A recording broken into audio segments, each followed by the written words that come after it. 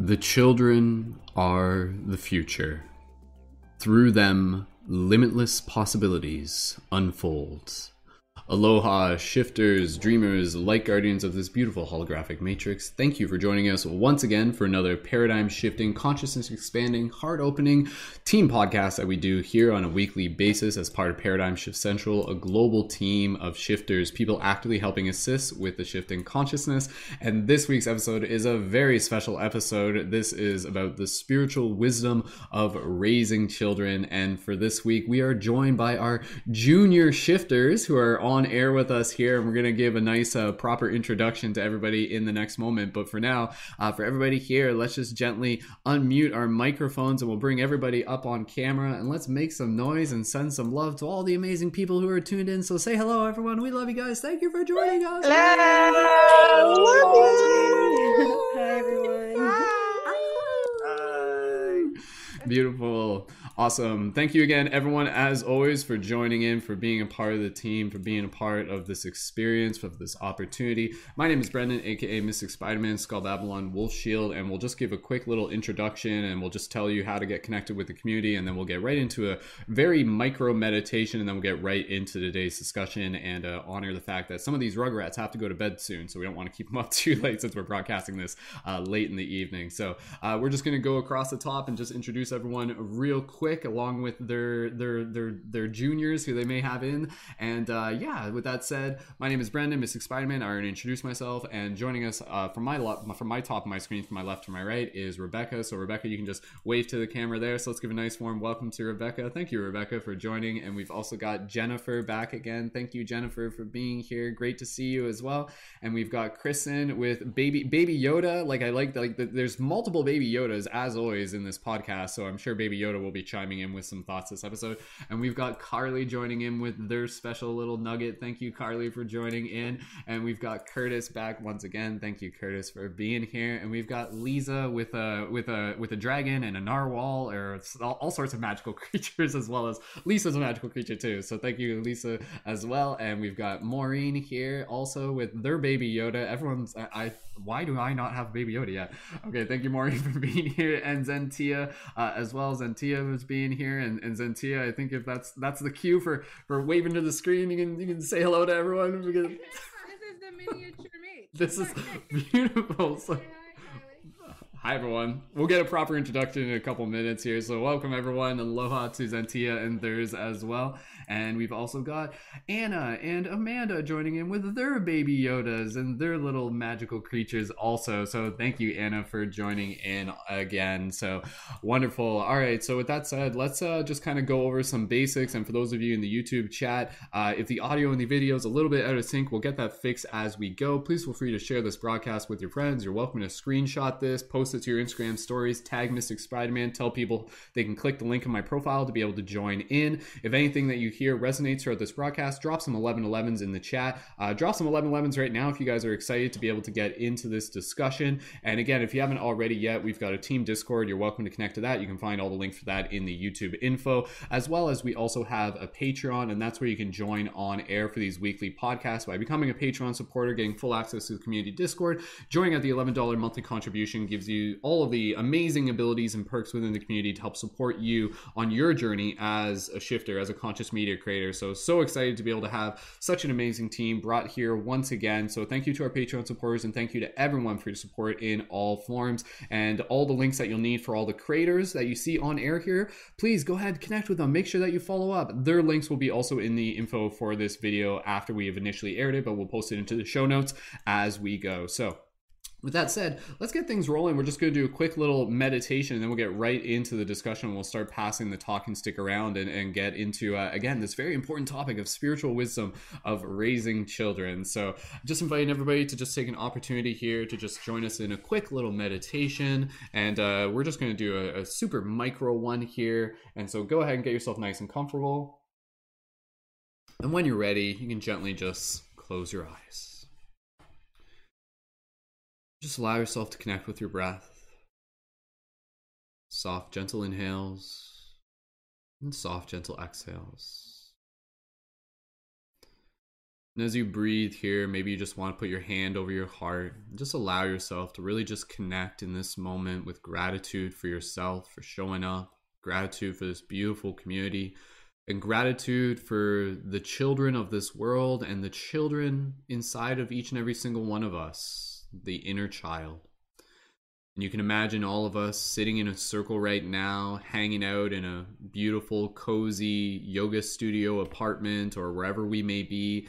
And you can imagine all of us maybe just kind of hanging out here, and you can see some of us like with the young ones, and the young ones are joining us, and maybe some of them are kind of like walking around and doing their own thing, and you can just feel just like the magic of their energy and their potential. And we're just so honored to be able to welcome them into this space so that we can learn from them, and to really move through this discussion with the intention of holding that space to see the children as equals, literally as spirit and soul, equally as old as all of us here.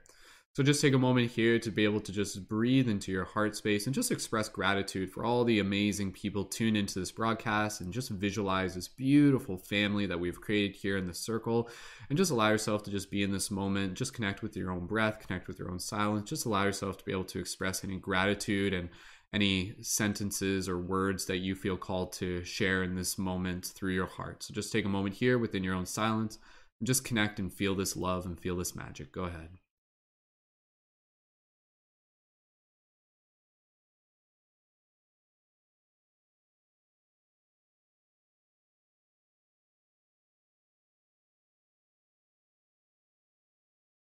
Just allowing yourself, maybe bring a soft little smile to your face, inviting that inner child within you to be able to come out and play. And just concluding here with any sentence or even just a few words that you feel called to be able to express to all the people here, perhaps something that resonates with today's theme, something to inspire their spirit, something to nurture their soul. So what do you want to say to every single person tuned in right now? Go ahead and take a moment just to feel that through your heart.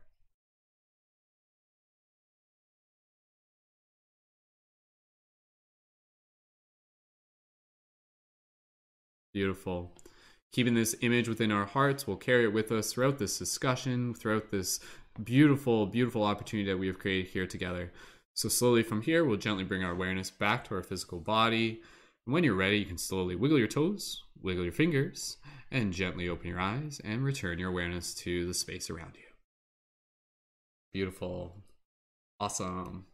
Thank you again, everyone, so much for joining. For those of you in the YouTube chat, please feel free to leave a little comment down in the chat. What was the message that came through for you today? The message that came through for me was very straightforward. It was basically like the inner child within me sees and honors the inner child within you, or the infinite child within me sees and honors the infinite child. Excuse me, within you. So, okay, beautiful. All right, so with that said, let's get things started. Okay. Today's discussion topic, the spiritual wisdom of raising children. Now, this is an exciting topic for us to be able to have, as well as to be able to invite in some of the children on air with us today, because there's a lot that we can all be able to share on this, be it from our own personal experience, the fact that as far as I know, every single person here was a child at some point and grew to be an adult. And then again, you know, through that, we've also had our own experiences of what being raised has, how that impact has played out within your life. And so within this space, we're going to be talking about, you know, whether we're raising children as a parent, as a guardian, or maybe even just, you know, as a friend of someone else, as an instructor at camp, whatever it may be. I'm sure all of us have had some sort of experience of being around kids, and obviously are called to be able to be a part of this discussion, because state the obvious, children are the future. And within this discussion, we're really opening up the space to be able to invite in the children to be able to share and to be able to join us in a little bit of this play, and to really be able to honor the fact that each and every single one of us carries this wisdom, carries this insight. And so, yes, I love the idea that, especially from the perspective of a parent to their child, you know, there is kind of like this very powerful soul union that happens where, yes, the parent is raising the child, but equally so, the child is still teaching the parent.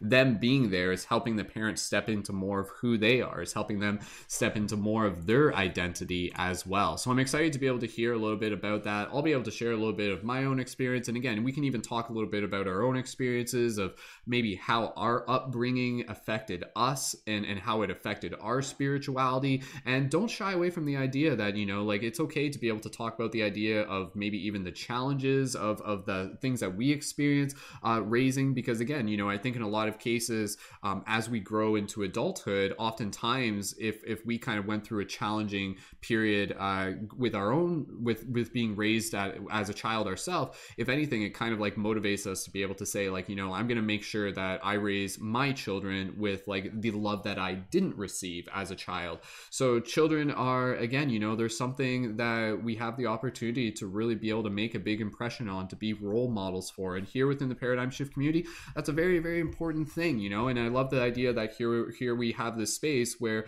there are the people who are coming in with their children. There are a lot of parents, there are a lot of mothers and fathers here, and people who are just, again, stepping into that role of being leaders for that next generation, and encouraging them to step into their own power and their own creativity and their own compassion, and inspiring them to be able to get excited and hopeful about the future that they too will be leaders of. So with that said, we're going to pass the talking stick around. I'll share more about my own insights as we get going, but I'd love to just be able to honor the fact that again, some of us have the young ones with us. So if anybody wants to be able to jump right in, we'll create priority for those of us who have to put the young ones to bed soon. So we've got Zentia with theirs, we've got Carly with theirs, we've got Anna and Amanda here as well. So passing it over to any of you first, and then we'll bring in anybody else after that, and we'll just kind of pass the talking stick around. And we're going to keep this podcast at probably under 2 hours is also the intention. So Zentia, we can pass it over to you first, and then who wants to go after Zentia? We can, and again, if you guys are fine with, we'll pass over to Amanda, and then we'll just go from there. So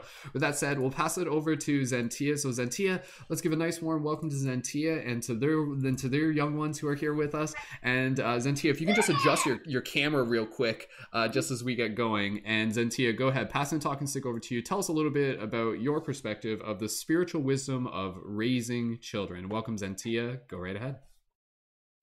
Hi, everybody. So I have my youngest and my oldest. You guys want to say hello? Say hi. 13 and 5. That's the oldest and the littlest. I'm a mommy of 6 kids. I have 5 boys and I have 1 girl, my oldest here. 5 years old, 7 years old, 8 years old, 10 years old, and 12 years old. So I am, for me, I talk a lot. You guys know that. I talk a lot to them. She can attest. I talk to her all the time. And what I tell my kids is it's going to go to your subconscious mind. I know that you may not be understanding what I'm talking about. Yesterday, we learned about the torus field around the body and quantum manifestation. And my kids are looking at me and I'm like, I don't care. You're going to learn this. We do in our homeschooling philosophy, we do Mandarin, we do French, we do quantum theories, because I feel like they should just have a little bit of everything past math and the core of your strength of math and English. There's so much that they can learn. And my kids are small, but they still come to me with philosophical questions. So why not let them dive in early on and get a feel of everything so they can find their truth early? Because for me, I wasn't allowed to explore my truth. I was put in a set system when I was younger. And it pushed me when I got, not immediately as a parent, when I got older, at the dark night of the soul. That's after that part. I was like, here in this space, I need my kids to be able, Mason, can you for a second? I need my kids to be able to, 1, feel free to be whatever it is they feel like they are. And 2, they need to be able to make the decision as far as the path they follow. If they grow up and they're Buddhists or they're Christians or they're atheists, I want them to have experienced enough to have made the decision for what makes them feel comfortable with their truth. So that's how I raise them here. And not gonna lie, I raised them a little bit magical, just a little bit. We do know the moons in this house. We do know this chakra clears all over my house. Just to balance out the energy. Timeout could look like you sitting in the chakra corner. Some deep breaths, before you can come back to the group. Or any tools that I have, I integrate into their lives, and I try not to oversaturate it. But I do think it's important that they know all of this, because I watch adults struggle for the same information that I could just give them for free right now.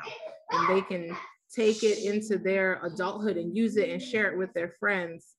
All of my children have master numbers in their numerology report. So I know they're all here for an important reason. And I would suggest parents, go through your children's numerology reports, go through the entire household, because what I found in our numerology reports is they tied in. The same lessons that I'm sent here to take care of, my kids line up. All of us have the same lessons in the house. And if you don't know that, you could be fighting each other or fighting to get the groove in the household and may not know you're all here for similar things, and you can groove those lessons into the household. And learn the lessons with your kids, work on your past life lessons with your kids today. I think that's, a really cool gift to have. So I encourage you all to go to Cafe Astrology, get your free numerology reports for you and your children, and take a look at it, because it also gives your kid like a cheat sheet for their life. And you as a parent, you get to dive deeper into where the stages of your kids' life, what they may be hitting, and help them. 2 of my kids came in this world without any karma, meaning their life purpose, the 2 smallest ones, is literally to get what they want. That I didn't even know that was a thing. That's all they were born for. It's crazy. You should look at it. Take a look at it. So that's all I have for now. I don't want to take up too much time. You guys want to say good? You want to have anything to say, Kylie? What's it? I'll ask your children. What's it like having Zentia as a mom? How awesome is she? She's pretty awesome.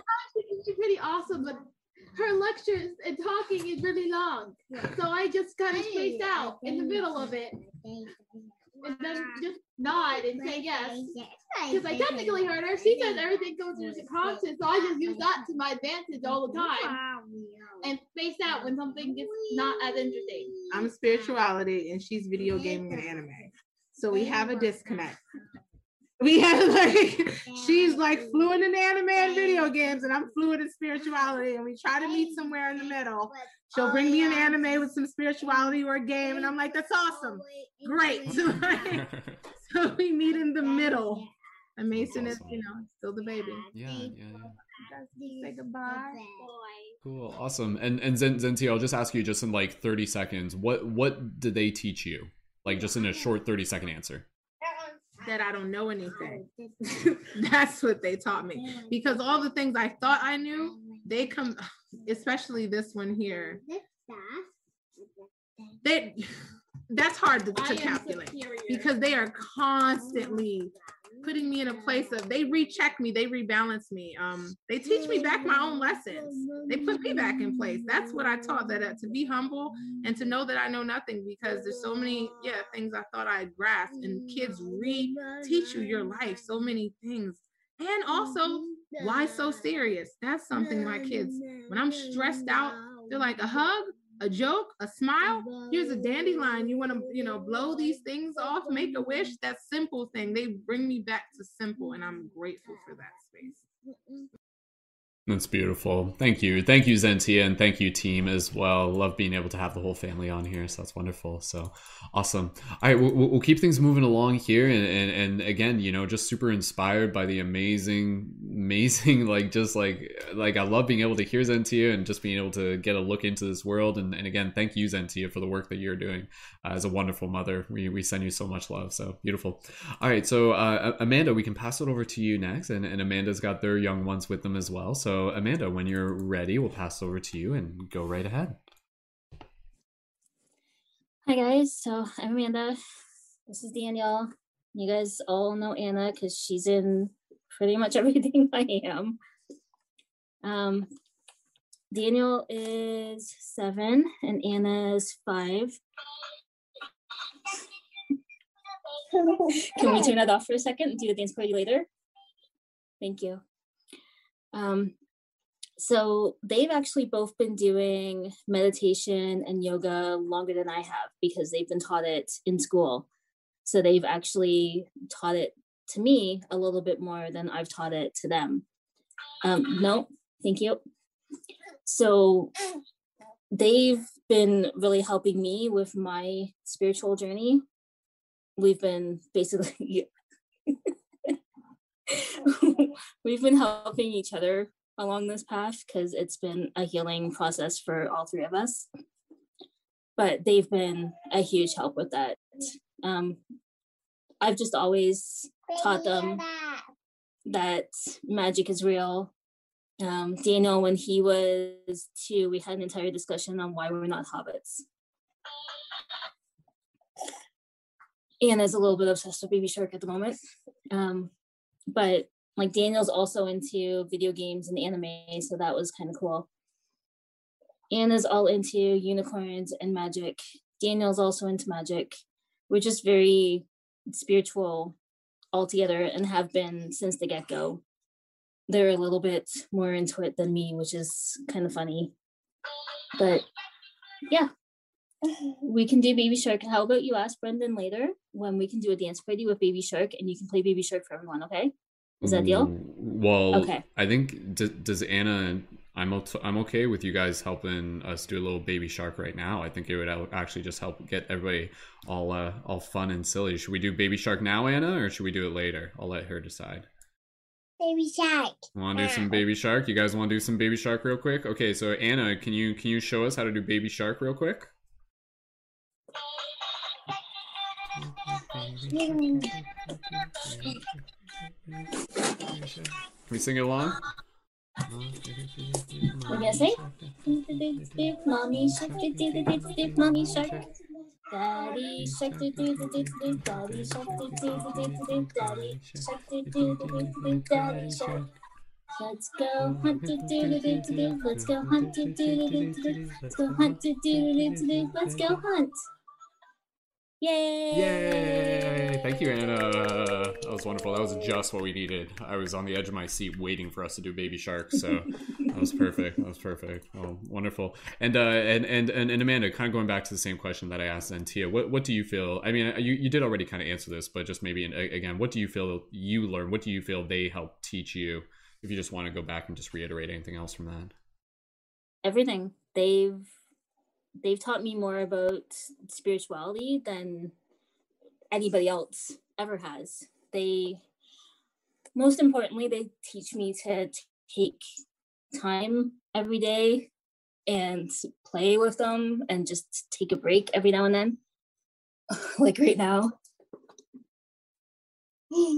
But it's mostly just finding the magic in everything every day.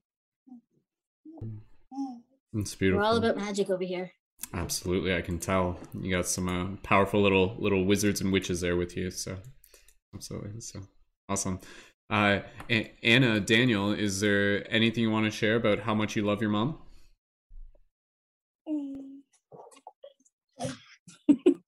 She's really cool. What do you think? Am I a good mommy? Maybe half the time. Okay, I'll take it. Mom is awesome times. Yeah. No, you don't need to do show and tell. But Brendan asked if I'm a good mommy. You don't know? Sometimes. Well, Anna, thank you for joining. We appreciate you being here, and we're excited for you to grow up and to change the world with your awesome magic. So, hey, listen. Carly and I are doing the team meditation tomorrow. Are you going to do it with us? Maybe Anna can help lead the team meditation. There we go. That'd be perfect. So there we go. Anna, Sifu Anna over here. So beautiful. Well, Anna, Amanda, Daniel, thank you guys so much. I love being able to do the Baby Shark dance with you, and please feel free to stick around, and we'll hear more from you guys later. So if you guys want to say thank you and hi to everybody again, you guys can go right ahead and say hi everyone. Hi. Hi. Thank you guys. All right, thank you, Amanda. Wonderful, beautiful. All right, so we'll keep things rolling along here, and Carly, did you want to go next? Just giving you the opportunity to be able to jump in. Okay, we'll pass it over to Carly, and then we'll keep the talking stick going around. So, Carly, when you're ready, you can go ahead and unmute your microphone, and we'll pass it over to you and your little one. So, we'll just give Carly 2 seconds here. She gets all set up and ready to go, and Yeah. Hey, There you go. I took my headphones out so that Elon That's could good. Yeah, the yeah, sound. no, that's fine. That's fine. So go Awesome. right ahead. Go right ahead, Carly, when you're ready. Yes. So I was actually told that I couldn't so he was totally a surprise for me. But he's been just like the greatest blessing. Like everyone said, just that reminder to come back to the present moment and to find magic in every little thing. And I just feel like, yeah, like, there are so many lessons that we learn from them. Right now he's almost 2.5. So still pretty young, not totally talking yet, but yeah, he's just so in tune with everything. Like super silly, always playing, like always like trying to cheer me up if I'm sad, like if I'm doing a meditation and he sees me crying, oh hi, thank you. Just threw this at me. Get over here. Get over here. Somebody's excited. He's so excited, and he's like, he's really good at, I know. He's really good at pulling me back from like if I'm too much on my device. He's like, what is all that? He's like, Mom, come on, let's just play. Like, let's just be silly, right? And that's what you're all about. Yeah. Which is great because I kind of grew up as the oldest child, so I felt like I parented all my siblings and didn't like enjoy myself as a kid. So this is like my second chance to like be a kid again, right? I don't know if I touched on the question. I feel like I'm just rambling now. Yes. Well, that's awesome, and again, like, well, there's so much to be able to talk about, and thank you so much. Sending love, I can feel it. So, yeah, no, again, there's stuff that we can probably talk about a little bit later on and everything like that, but I'll just ask it now. And Zentia and Amanda, if you guys want to jump back in on this, did you guys feel that there was like a soul connection between you and your children, even like before they came into this world? Like, I know a lot of people talk about that, like people who I know who are mothers will say, like, be like, oh, like I had dreams about my child like before they were born, like their name was like told to me through a dream or something like that. I'm curious if there's any kind of psychic spiritual phenomena related to the experience of, just feeling that connection to them, that soul connection to them. If you guys want to share that, Carly, I'll give you a chance to be able to share, and then Amanda, I know you got your hand up as well, so go ahead, Carly. You can unmute yourself if you got something to share on that. So yes, that was the weirdest thing was before I knew I was pregnant, I was really sick, and I was like, had this weird thing that I said out loud. I was like, this little boy's gonna kill me before he's even here. And it was like, what? Like, I'm not pregnant. And then I, obviously found out I was. Didn't find out I was having a boy until much later, but just that strange phenomenon of knowing. And 3 women that I know had dreams about him before I knew I was pregnant and told me that I was pregnant. So 3 totally random women that I knew from one from work, and then 2 of my close friends. And it was like, you guys are dreaming about my baby, like my future baby. What? So very odd. And then I named him Elon after my grandmother Helen, who passed away a few years ago. And so I tried to turn that into a boy's name. But yeah, his name definitely came to me like in the middle of the night. I just woke up and knew it. So odd. Say the name again. Elin, Elin. Elin. Mm-hmm. Wow, sounds like an elven name. It is. It's yeah. Oh, there you go. Yeah, exactly. What does it mean? Moon or light. Oh, perfect. That's a beautiful name. That's wonderful. So. Thank you. Awesome. Well, I know Amanda had something to share on that. So Carly, if you're okay with that, we'll pass it around. Beautiful. All right, Amanda, go ahead if you wanted to be able to share anything on that general topic of feeling the connection to them beforehand. Go ahead. Yeah. Well, I was pregnant with Daniel. I actually had a dream about walking on a cliff in Nova Scotia towards this house. And I was holding hands with a little girl with long brown hair.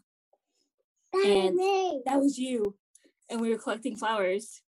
and I was absolutely insistent that I was having a little girl. We actually had his gender checked 16 times because I did not believe that he was a little boy because of my dream. And then when I got pregnant with her, I knew that that dream was actually about her and that she was coming as a girl. And I actually thought that she was my grandma reincarnated for the longest time. Apparently my grandma was just attached to us. But yeah, I knew she was coming good 2 years before she existed. That's amazing. And that's so amazing. And again, you know, I'm just kind of diving in here because I want to just I know the kids aren't going to be able to stay around for the whole time.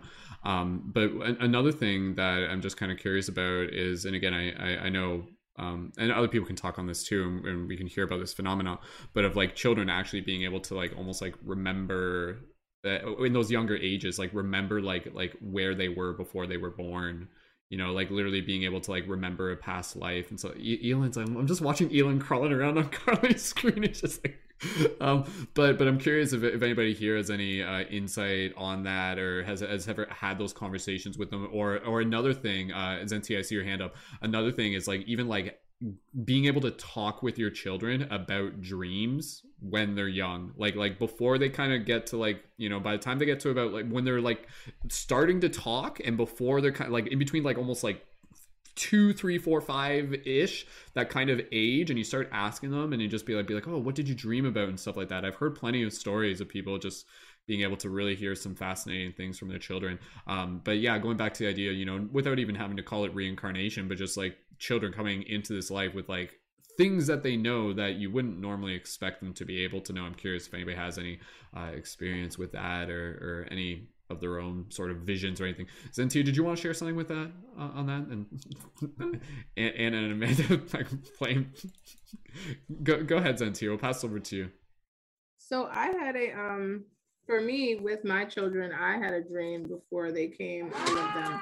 There was some kind of Mason. There was some kind of a fish always. One time it was, 2 times it was a fish. No, one time it was a fish tank. For Nathan, my second child, and all of the fish were swimming outside of the fish tank, and I was in a stroller with my daughter, who was 1 at the time. And I called my husband, and he came to get the carriage. But that was my Sunday morning. It was always, Mason, please. It was always a forthcoming. I even see fish for other people's dreams. Even my come on, Mason. And my kids also come to me with their dreams now. You know, they know I like to just, you know, decipher them, and dreams are important in this house. We're all lucid dreamers in here, so they have very vivid dreams like I do. My one son, Jacob, he was the one who, between the ages of 1 to like 5, you two, cut it out.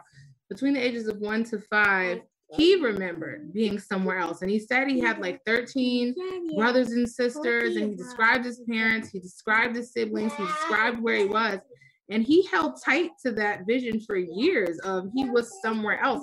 And it's funny because this is the kid that shows up in my vivid dreams. Whenever I was locked in a dream and I couldn't get out, he was the child that would show up and allow me passage out of that dream to wake up. And I don't even still know why or how that works. But he's in his numerology report, he's the child that's supposed to be the shaman. That's his legacy, or that's part of his journey. So he has a deep connection. He also has a deep connection to pharaohs in Egypt and lions. And he's a Leo, but he takes that lion energy really, really seriously. So yeah, I mean, I have a house full of little psychics. I have like 6 whole little mystical people that come with different messages and interesting dreams and things. And yeah, it's interesting. It is interesting. Yeah, I never even knew this was a thing. I didn't know. All these masters. I'm the only one without a master number in my whole household. I'm the only one. I got a 3. That's it. So yeah, one of them did hold his memories, and I don't find it strange. I don't discount him. That's beautiful. And yeah, and again, you know, in those moments where I think as the adults, it's so valuable to just be able to like generally just hold space for that, like instead of just being like, oh, that's, you know, that's just your imagination, which is something I'm sure many of us have been told growing up, but instead to like ask some questions and to generally just kind of like respect what they're saying, and then they feel comfortable being able to share more. And again, you know, like what when it comes to raising children, what does it look like when we as individuals and as a society really start to raise children in a way where we're upholding their imagination and their psychic connections and their spiritual awareness, everything? What happens when we foster that, right? Because I think so many of us, it probably wasn't fostered in us. It's very rare to meet people who are within our age demographic who happen to have parents who might have been like very spiritually in tune themselves, but for most of us, you know, like our parents weren't necessarily like spiritually in tune, and we kind of had to go through the awakening process later. But now for many of us, as we've gone through a spiritual awakening and we're starting to step into these roles of guardianship and parental figures and just, you know, helping lead that next generation, it's such a powerful thing to just be able to feel it inside of us and just be able to like want to be able to like help these kids like keep that spiritual awareness as they move through that adolescent phase and literally like into their adult years, while still also honoring their path. You know, I think it's one of those things where as an adult, and I'm sure, you know, the others can probably speak onto this, where it's kind of one of those things where it's like you want to be able to invite them into these ideas without like expecting them to necessarily like believe this X, Y, or Z, but really letting them choose and really letting them explore. And I think that is one of the most important things that we can do as adults working with children, is to really give them the freedom to be able to make their own choices and to be able to explore on their own.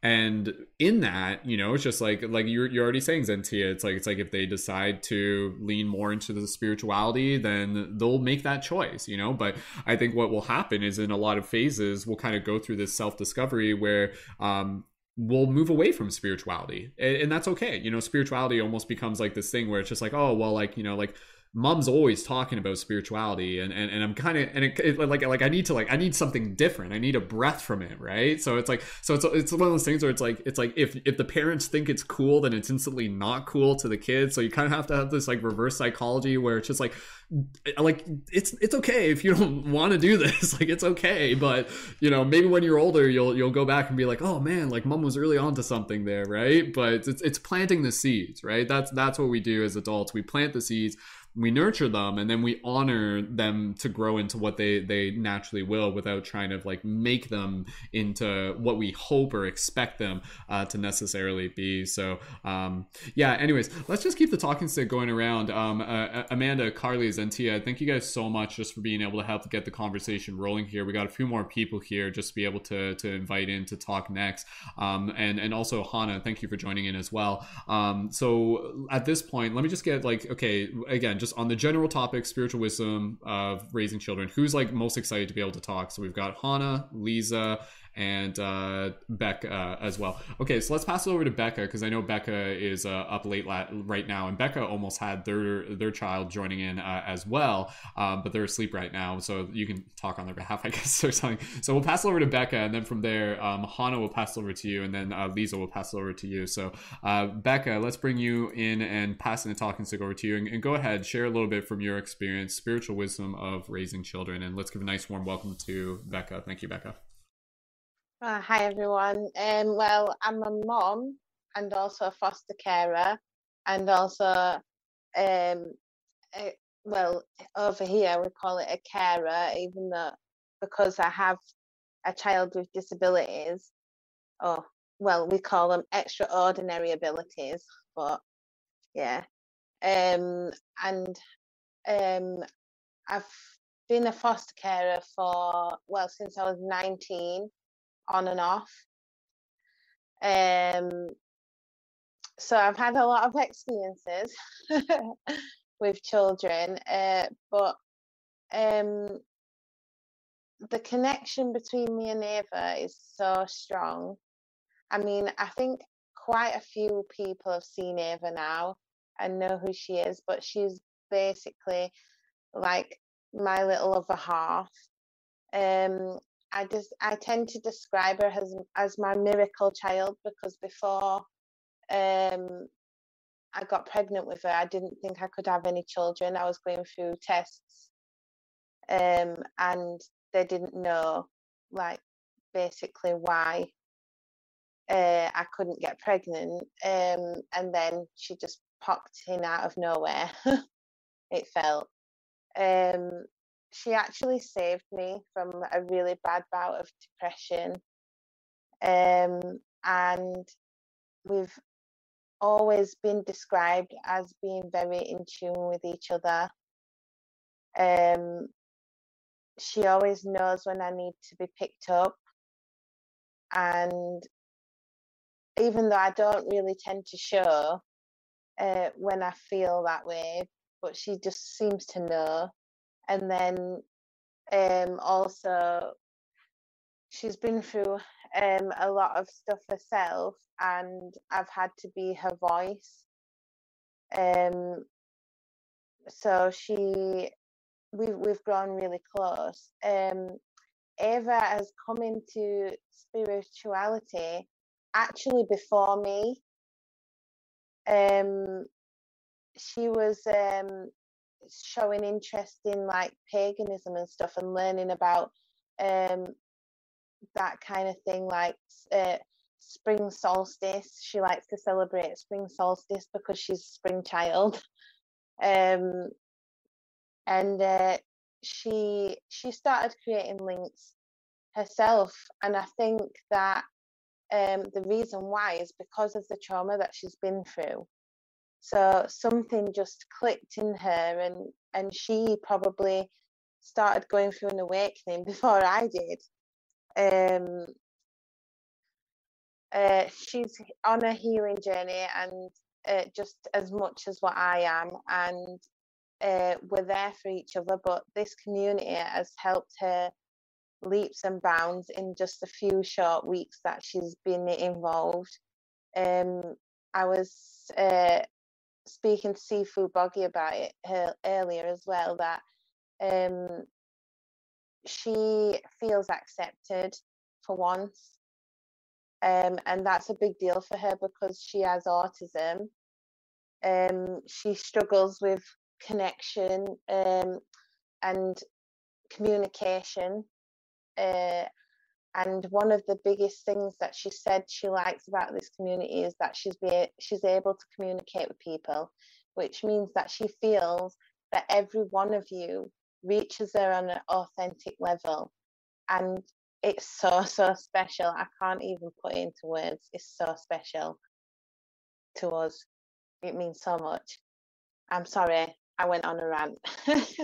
Oh, that was beautiful, Becca. I again, I'm sure there's plenty more to be able to say, and please, by all means, go ahead and pace yourself. I really appreciate you sharing, and it's been wonderful to see Ava's participation, and it's funny because it's like, it's really cool because I think what's happening is like Ava, like again, like we have this village here, this digital village that we're creating here within this community, within Paradigm Shift Central, within, Vibio, within all the other communities that are kind of linked through this.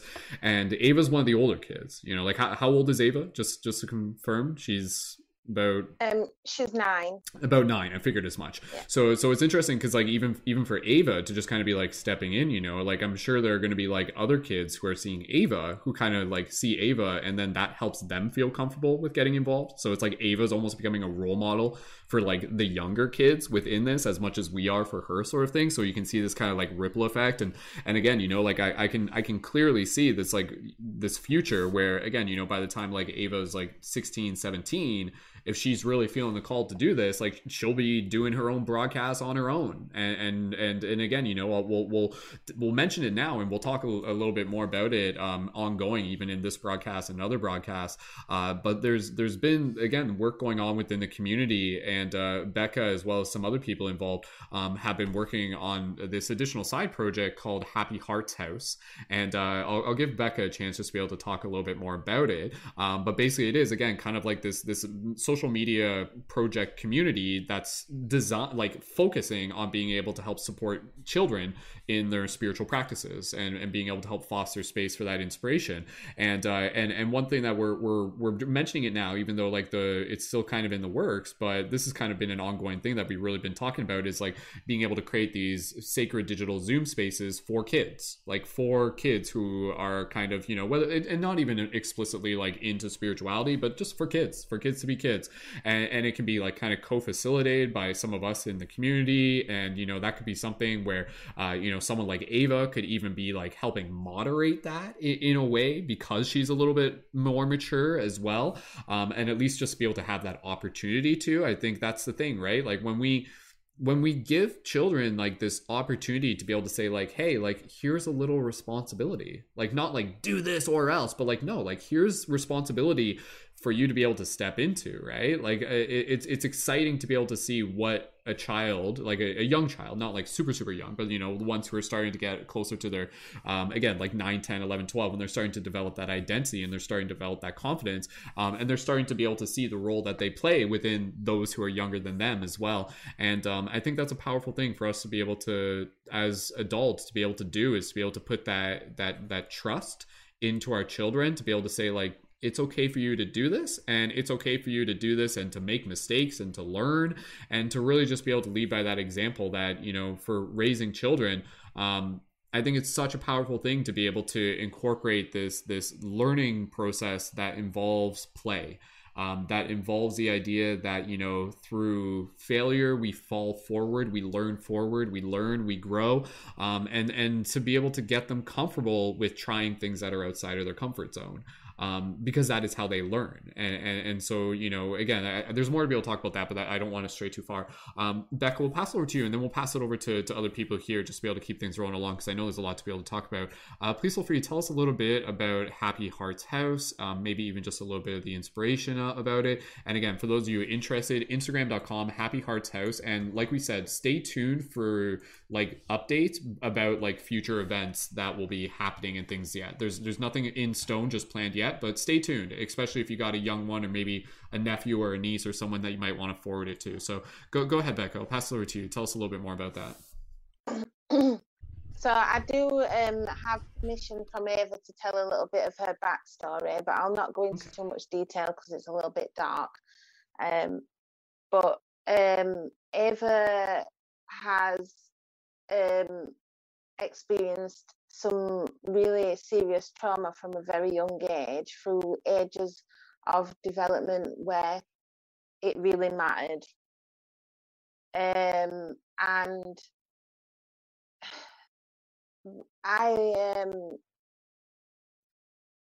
when I found out about it, it brought about a lot of guilt. Because I thought that, because me and Ava's dad are separated and have been for many years, since Ava was a little, like 2 years old, I thought that I was doing the best for her by trying to encourage consistent quality contact for her. Little did I know that I was sending her into where the trauma was happening, you know. And it made me feel awful. Like I'd spent all my years trying to be her voice and make sure she got support and make sure she'd got everything that she needed. And I was coming from a place of my own trauma doing that, because as a child I didn't have that level of support and attention and time and passion, you know. So when it came to bringing up my own child, I gave her everything that I could, and I made sure, you know, I was trying. Although parenthood is magic, you know, it's also not easy at all, especially emotionally. And when trauma comes involved, it can send you into crashing and burning. And so basically we both went through quite a difficult time last year when it all came to light.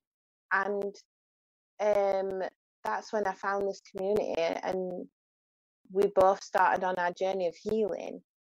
And then I was like, there needs to be a space for kids to not feel alone, because Ava has nobody who can identify with the things that she's been through. She's got nobody that she can talk to her own age, or not, or who she could talk to openly and authentically and trusting, you know. And it's sad, because when I was a child, I had a best friend who I could tell anything to. And in this day and age, there's a lot of kids out there that don't have a peer group. You know, they don't have a connection with children their own age. And Happy Hearts House comes from that, because I started to recognize in my own community that there's a lot of disconnect with kids and their heart, and how they love themselves, how they view themselves, and how they view other people and other kids, and how they view the world. They're so afraid, and then they're conditioned to be afraid, and it limits them from experiencing life and from gaining great friendships and from making memories, because they're just living in fear constantly. They can't go out and play on the local park without something bad really happening. You know, we didn't experience any of that fear. We were so free. We were making dens and Tarzan swings and going collecting grasshoppers in ice cream tubs, you know, that kind of thing when we were kids. And they can't do any of that. So there needs to be something in place where kids can just be kids and not be so worried about. The other week, Ava broke down in tears because she was so scared about what's going on in the world. She's 9 years old. Why is she worrying about the world? You know, she just cares so much. And for a child who's coming from, like, if you were coming from, like, the fact that she's autistic, and there's a stereotype that autistic people don't empathize, well, that's wrong, because how can she feel so sad? Like, her heart was breaking open, you know, and that made me cry. And then it just made me think, these kids, they need to be shown that they don't need to fear the world, that they are the ones that are going to change it. And that's where Happy Hearts House came from. I want to be able to bring our children home to their hearts, and enable them to live in their truth, in their authentic self. And I'm so grateful that there's people like Lisa who's going to help me to do so. And Kai, I don't think he's in here, but is the same. And I know there's plenty more people that are wanting to, like, collab and jump on board and do this for the children. And it warms my heart so much that people are wanting to get involved and bring these kids together and give them opportunities to live to their full potential. And that's what it's about. That's beautiful. Thank you, Becca, so much for sharing, and again for really just being able to answer that soul calling, to be able to do something that is incredibly important and incredibly needed right now. And thank you to Ava. We appreciate you so much, and we're waving to you right now, Ava. So whenever they get a chance to be able to join us on air at any point, Ava. Thank you, and yes, thank you thank you, Ava, for joining on air for our team meditations and everything like that as well. It honestly, it brightens us up knowing that you're there. Like your energy is felt within the community. So thank you, Ava, specifically as well. So beautiful. All right, so again, for those looking to be able to connect with Rebecca, and maybe you might want to be able to even like volunteer to assist with that, reach out to Rebecca on Instagram, Spiritually Divine Unicorn, or check out Happy Hearts House on Instagram, and there is also the TikTok for that as well, but again, you can connect through Instagram, the most easiest. So we'll post the links for that into the information as we go. Let's keep things rolling along here, team. I know originally I said this broadcast was going to be a 2-hour one. We'll keep an eye on the time, and again, that's just because I want to just be able to like make sure we're not staying up too late. If anybody does have to head out early, go ahead and let us know. I think some of the kids have probably already gone to bed, but we'll just kind of keep things rolling along, and we'll just be relatively concise so that we can get through as many people as we can. And please, at this point, we'll share from our personal experience maybe, or just even our experience like mentoring kids, whatever you want to be able to talk about the spiritual wisdom of raising children, things that you've learned from the children, things that you feel are important, wisdom that you want to be able to pass on to the audience. So Hannah, we'll pass over to you, and then we'll pass over to Lisa next, and then we'll keep going from there. So Hannah, welcome. Let's give a nice warm welcome to Hannah, and when you're ready, Hannah, go right ahead. Hello, everyone. Thank you to all the beautiful mothers who have shared such wonderful wisdom with us already. I've actually been inspired to share a little bit about how I was raised. My mom was very spiritual. She was doing like all sorts of breathing and meditation and like free spirited festivals about a decade prior to me being born. And earlier when we were talking about dreams, it reminded me that last year I found in my like old baby box a dream entry that my mom had 4 years before I was born. I won't read the whole thing for the sake of time, but I just noticed that it was dated August 1994, but she had said that she was recalling a dream that happened about a month prior, which would have been June, and I was born in June, which I just thought was so cool. I was like, oh my gosh, my mom had the prophetic dream about me 4 years before I was born. Once I was born, my mom told me that she knew I was an indigo child. I never knew this. I asked her this last year, and she goes, oh yeah, I knew. She decided not to tell me because she wanted me to find my path for myself. What she did do was she would teach me to follow my intuition. I actually have a friend whose mother would always tell her, like, you're gonna get killed if you go out and like you're like a young girl, be careful, but like basically like fear mongering her daughter.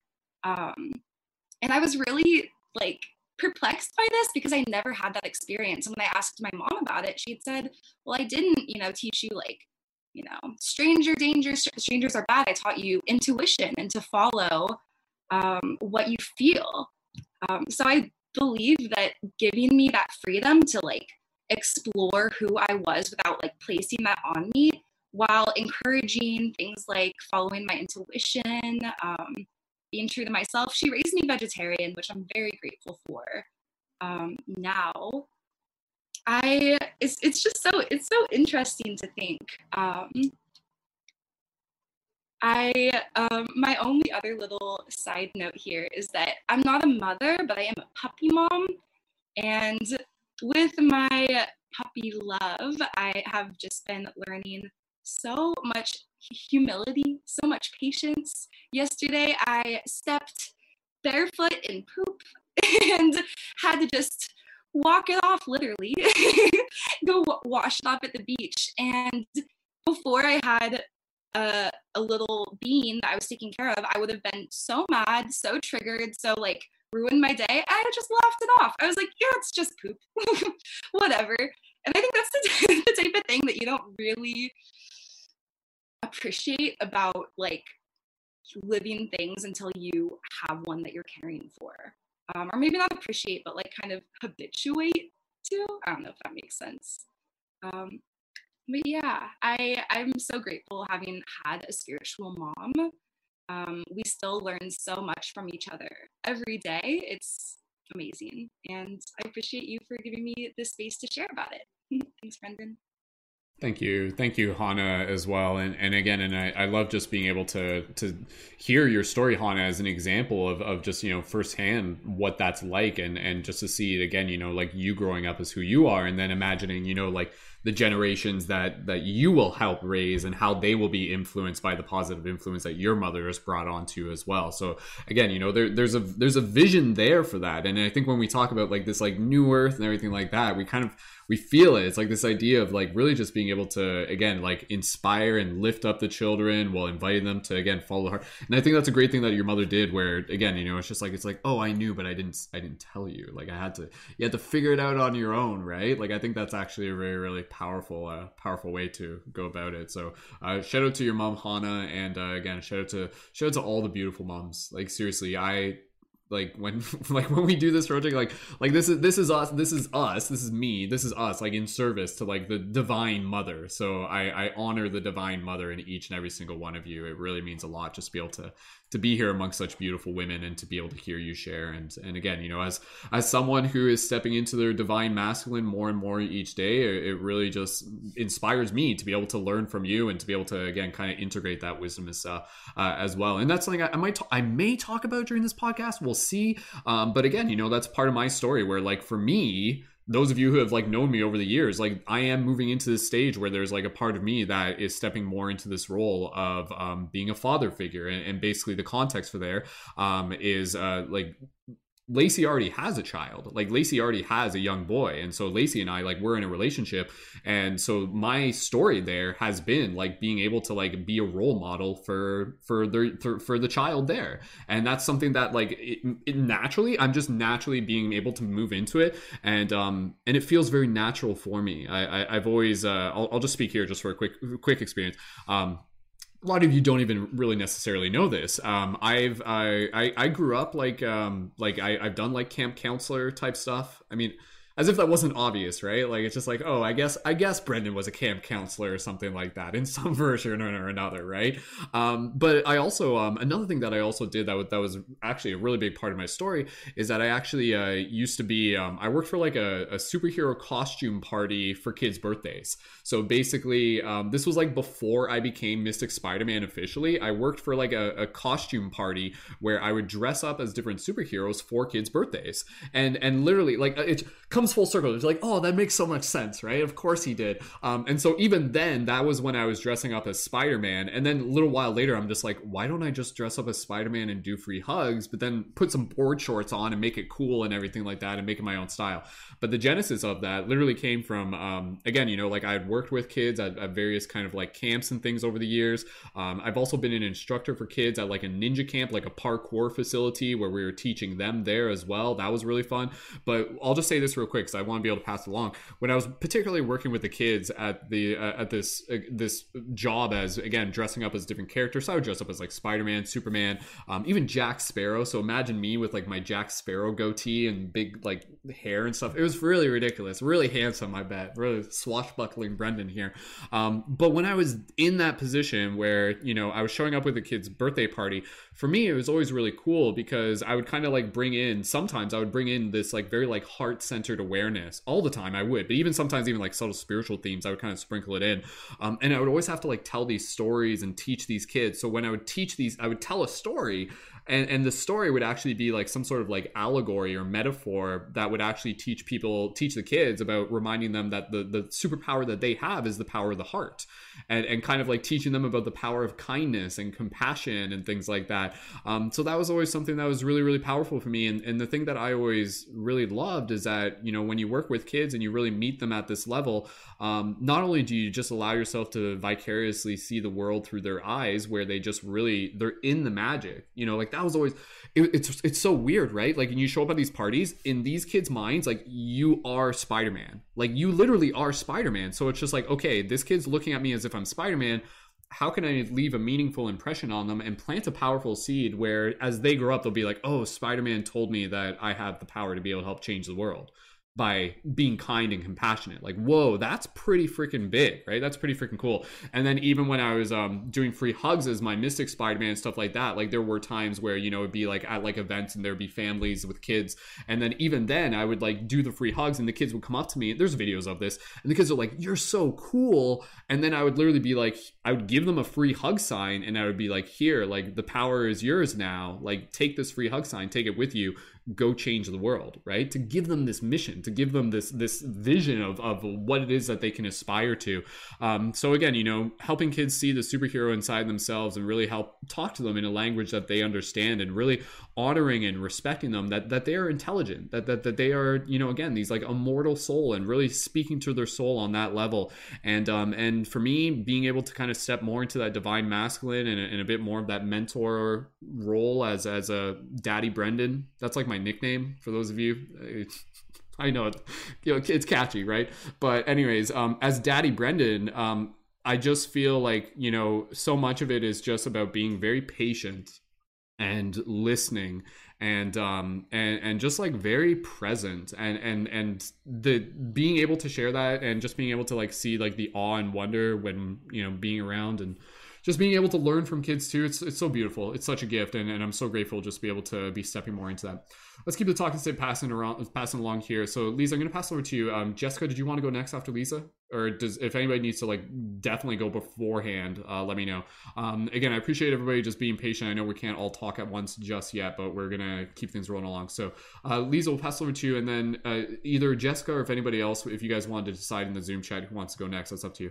Lisa, we'll pass it over to you. Let's give a nice warm welcome to Lisa and her beautiful magical unicorn narwhal. What is it? Narwhal? Narwhal. So, all right, let's pass over to Lisa. Lisa, thank you so much for being here. And when you're ready, go ahead and share the spiritual wisdom of raising children from your perspective. So it's so funny because you're like reading my mind, Brendan. But I just wanted to let you know, so I'm not a parent yet. I know for a fact that I will be a parent, and I know that I'm going to have twins. I've had the dreams, and I'm very excited. Don't know when it's going to happen, but it's going to happen. I have been working with kids pretty much my whole life, and my whole life is going to be working with kids. I'm currently studying social work at school to be able to work with kids and be able to support them, and that has been my whole goal. I've been a camp counselor, lifeguard, swim instructor. I've worked in a daycare. As a teaching assistant, I've done a lot of kid work. And from like 6 months to like 16 years old, and I love all the ages. But one thing that I wanted to like talk about is, you know, showing them that they are so special, and especially at those older ages, that like starting at like 10 to like 12 and getting up there, it's like when they're starting to find out their identities and figure out who it is that they really are. And to be there and to be able to gently support them and to let them be who they are and know that they can come to you with support. And if they need a shoulder to cry on, or if they need someone to like cheer them on, like to be able to be there and to have someone is so important, to be able to be there for them and not controlling, and even if you're not a parent, or even if, you know, you're just coming into contact with these kids, like you can have such an impact just by giving them a smile, like giving them, I love your t-shirt, it's super cool, like just anything, and it just brightens their whole day. And so I did want to talk about an experience that I had while I was working with one of the campers. And I'm a travel counselor now, and well, not now because of COVID, but I've been a travel counselor, and you get very tired, and we all have moments where, you know, it's been a long day, you're exhausted, and the kids have boundless energy, and they're like, Lisa, look at this, and you're just like, oh my god, and you're just like, and you just kind of yell at them, and you don't mean to, you're stressed from the day, you might take it out on them, and you know, it happens. And I'm sure all the parents here have been there. If you've worked with kids, you've been there. Like, it happens. And I realized this, and I realized oh my God, like I did this. And afterwards I went over to their room and I was like, hey, can I talk to you? And she's like, what? Like she was all mad at me. And I was like, listen, like I apologize. And I was like, I was upset. I was frustrated from the day and I was tired and I took it out on you and that's not fair. And I apologize for yelling. And just to be able to recognize that it wasn't them, that it wasn't their fault. Like they know on some level that like I didn't do anything wrong. But they get so like it hurt it even if they don't show it, it hurts them and they'll feel it and even, like it's in there. And so her face was just so taken back when I said that because I don't think this is a girl like that. She did not have a strong support system and like person that was there for her like took their anger out on her and it like I realized and I started doing that more often and realizing like it's okay like when you're working with these kids like sometimes some of your own trauma comes up and sometimes some of your own things will come up and I have plenty of other stories of that but I'll keep that short and not waste so much time. But it's just so important to be able to recognize them as the human beings that they are and recognize that you're not perfect, they're not perfect, and it's okay. And to show them like your flaws, that we can move forward and we can move through them. And I think that is so important with kids, and to just show them respect and just show them that they're humans and they're equal to you.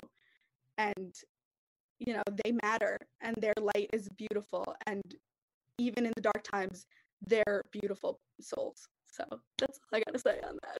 I mean, I could say a million other things. A million more. That's beautiful. That's beautiful, Lisa. Yeah, again, just real quick, and then we'll pass it over. I guess, Jessica, did you want to go next? I know Curtis after that. Did Jessica have to leave early? Is that what happened there? No, Jessica's there. Okay. Yeah, no, just reiterating that. Yeah, like I think with kids, like they force us to work on our own stuff. Like they force us to become self-aware of our own stuff, because if we don't, we unconsciously accidentally end up projecting it. And once we become aware that that is something that can happen, and if it does happen, you know, it's a great time to be able to take responsibility about that. And again, you know, I think raising children is being a good role model and being able to admit when you might have made a quote unquote mistake in your own way, and apologizing and just saying like, hey, you know, like I did this and this and this, but I wanted to say that, you know, like I love you, I care about you, and you know, thank you for loving me in return, because like even though I'm the parent, I'm still learning, I'm still growing, and things like that too. So I think again, you know, raising children is also being very, very gentle with ourselves as much as we are, you know, with the kids. But absolutely, it's amazing to think that as we are working with children, it motivates us to be able to work on our own stuff as well. Otherwise, we end up bringing it into that relationship, which isn't fair to the kids. So the children are definitely, again, you know, a big catalyst to really be able to help us grow into a new level, to be able to say, to really help us live that idea of being like, I want to be the best version that I can of myself for them, you know, for me, but also for them, because they deserve it. They really, really deserve it. And then they will continue that on. So Jessica, give me a thumbs up. We'll pass it over to you, and then from there we'll pass it over. Or am I Curtis or Jessica? Who's going next? Did we figure this out? Curtis? Okay, we'll pass it over to Curtis, and we'll pass it over to Jessica or whoever else. So, okay, Curtis, we'll pass it over to you. Let's give a nice warm welcome to Curtis. Curtis, when you're ready, go right ahead. Hello, everybody. My name is Curtis. I'm from actually Texas, where it's really cold over here now. It's like a lot of snowstorms and a lot of ice on the roads, and I wanted to go, and there's so much beautiful mothers here, really beautiful feminine energy, and Brendan also talked about the masculine energy, the father figure energy that I wanted to kind of touch on, because me personally, I hardly ever work with kids. For some reason, I love kids. I love the energy. I'm like a kid myself, but I feel like I can learn with kids. I'm always like in the mix with them. And I'm also really interested in gardening and regenerative agriculture, which is called permaculture, like you say, permanent culture.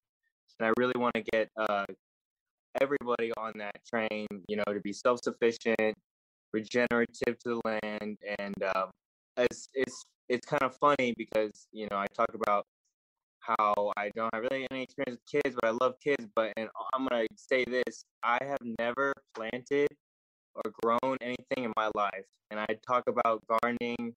I talk about like, you know, all this awesome stuff about permaculture, and I've never done that in my life. And I feel like, but I'm super interested. I know like all the steps. I know everything. I'm like super nerdy about it.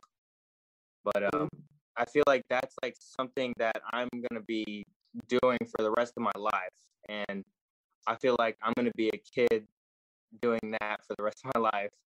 And I want to also talking about a masculine father figure energy in terms of what Brandon was talking about in terms of going and facing challenges and not being afraid to fail. I really, because there's a big path that we're going down in our humanity, and there's, for me, it's really, really touching. Like Brendan even was going off on the internet about it.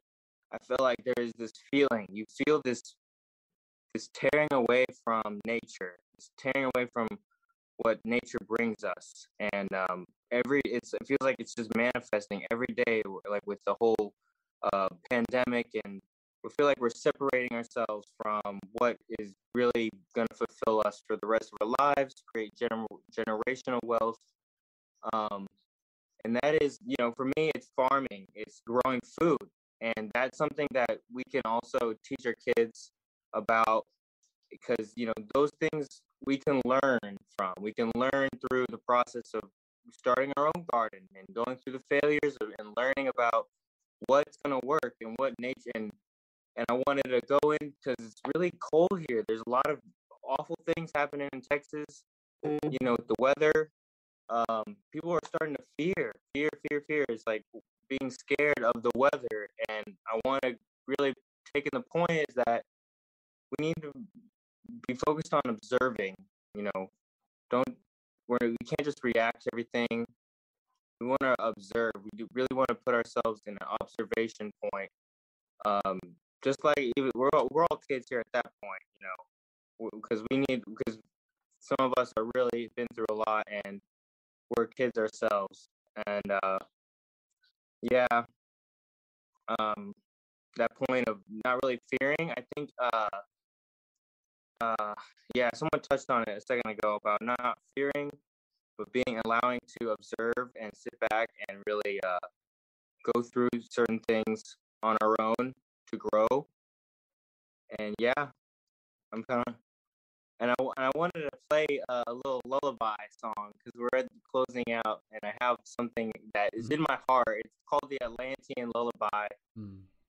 And I really want to play that just for a moment and then talk about that for just a second. So I'm going to play that. It's really short. It's really easy.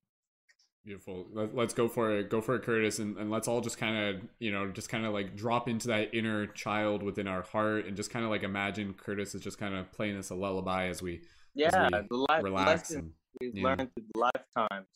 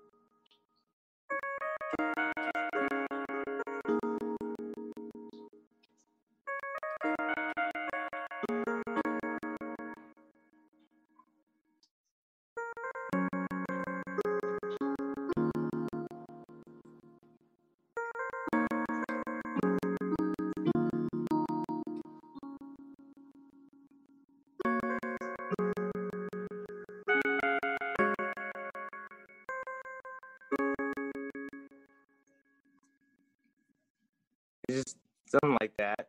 It's a weird something that it's like a pattern, and I feel like I call it the Atlantean lullaby because for me I feel like there's a message. You know, because think of the Atlantean civilization. You know, it was very powerful, you know, big and advanced, and there were beautiful people there that, you know, gave hope to kids, and there was a whole like movement that wasn't yet there to, you know, move on past it. And we probably have some of those in us, you know, with the indigo children, crystalline children, and the rainbow children, all those beings that maybe never got a chance to like fulfill their destiny. We are them still.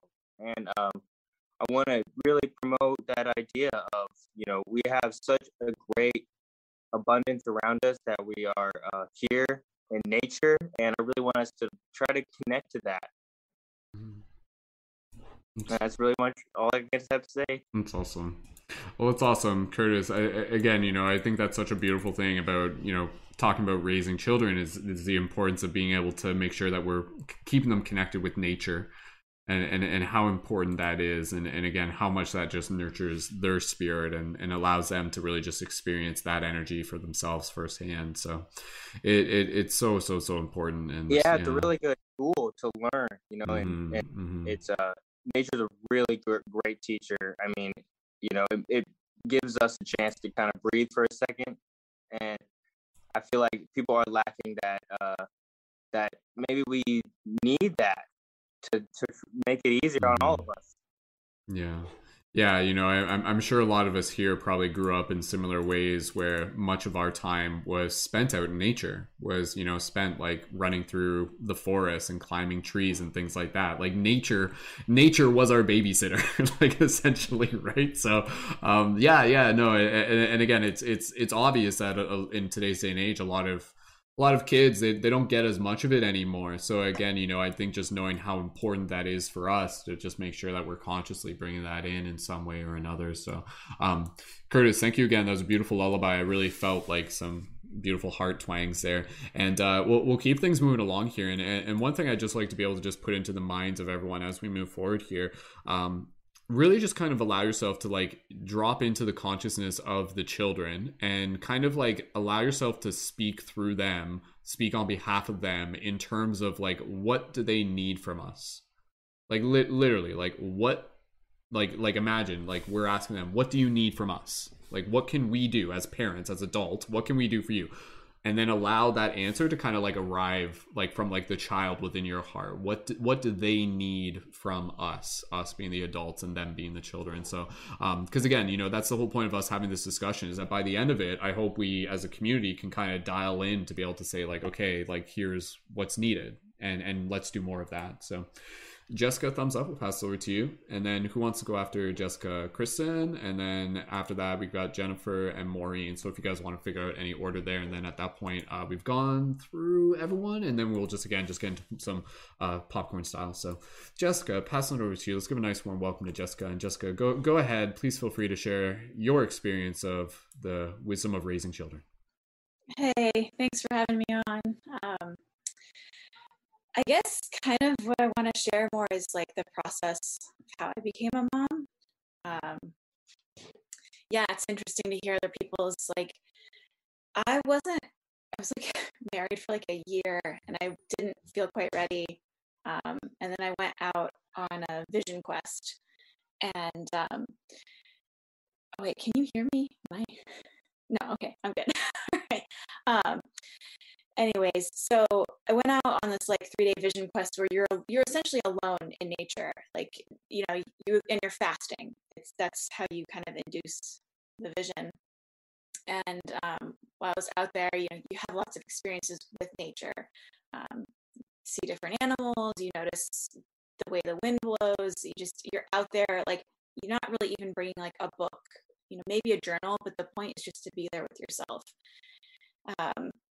And after that, you kind of come back, there's a group of us, and we come back and we share our stories out there, and then the facilitator kind of reads your vision, and he basically looked at me and said, "Oh, you're ready to have kids." And I was like, "Oh, no, I'm not." So I kind of pushed that off. And then like a year after that, I found myself at Burning Man. And I was in this camp where you deliver messages to other camps. So someone comes from one, and they said, "I want this message delivered." It's just a kitschy thing they do.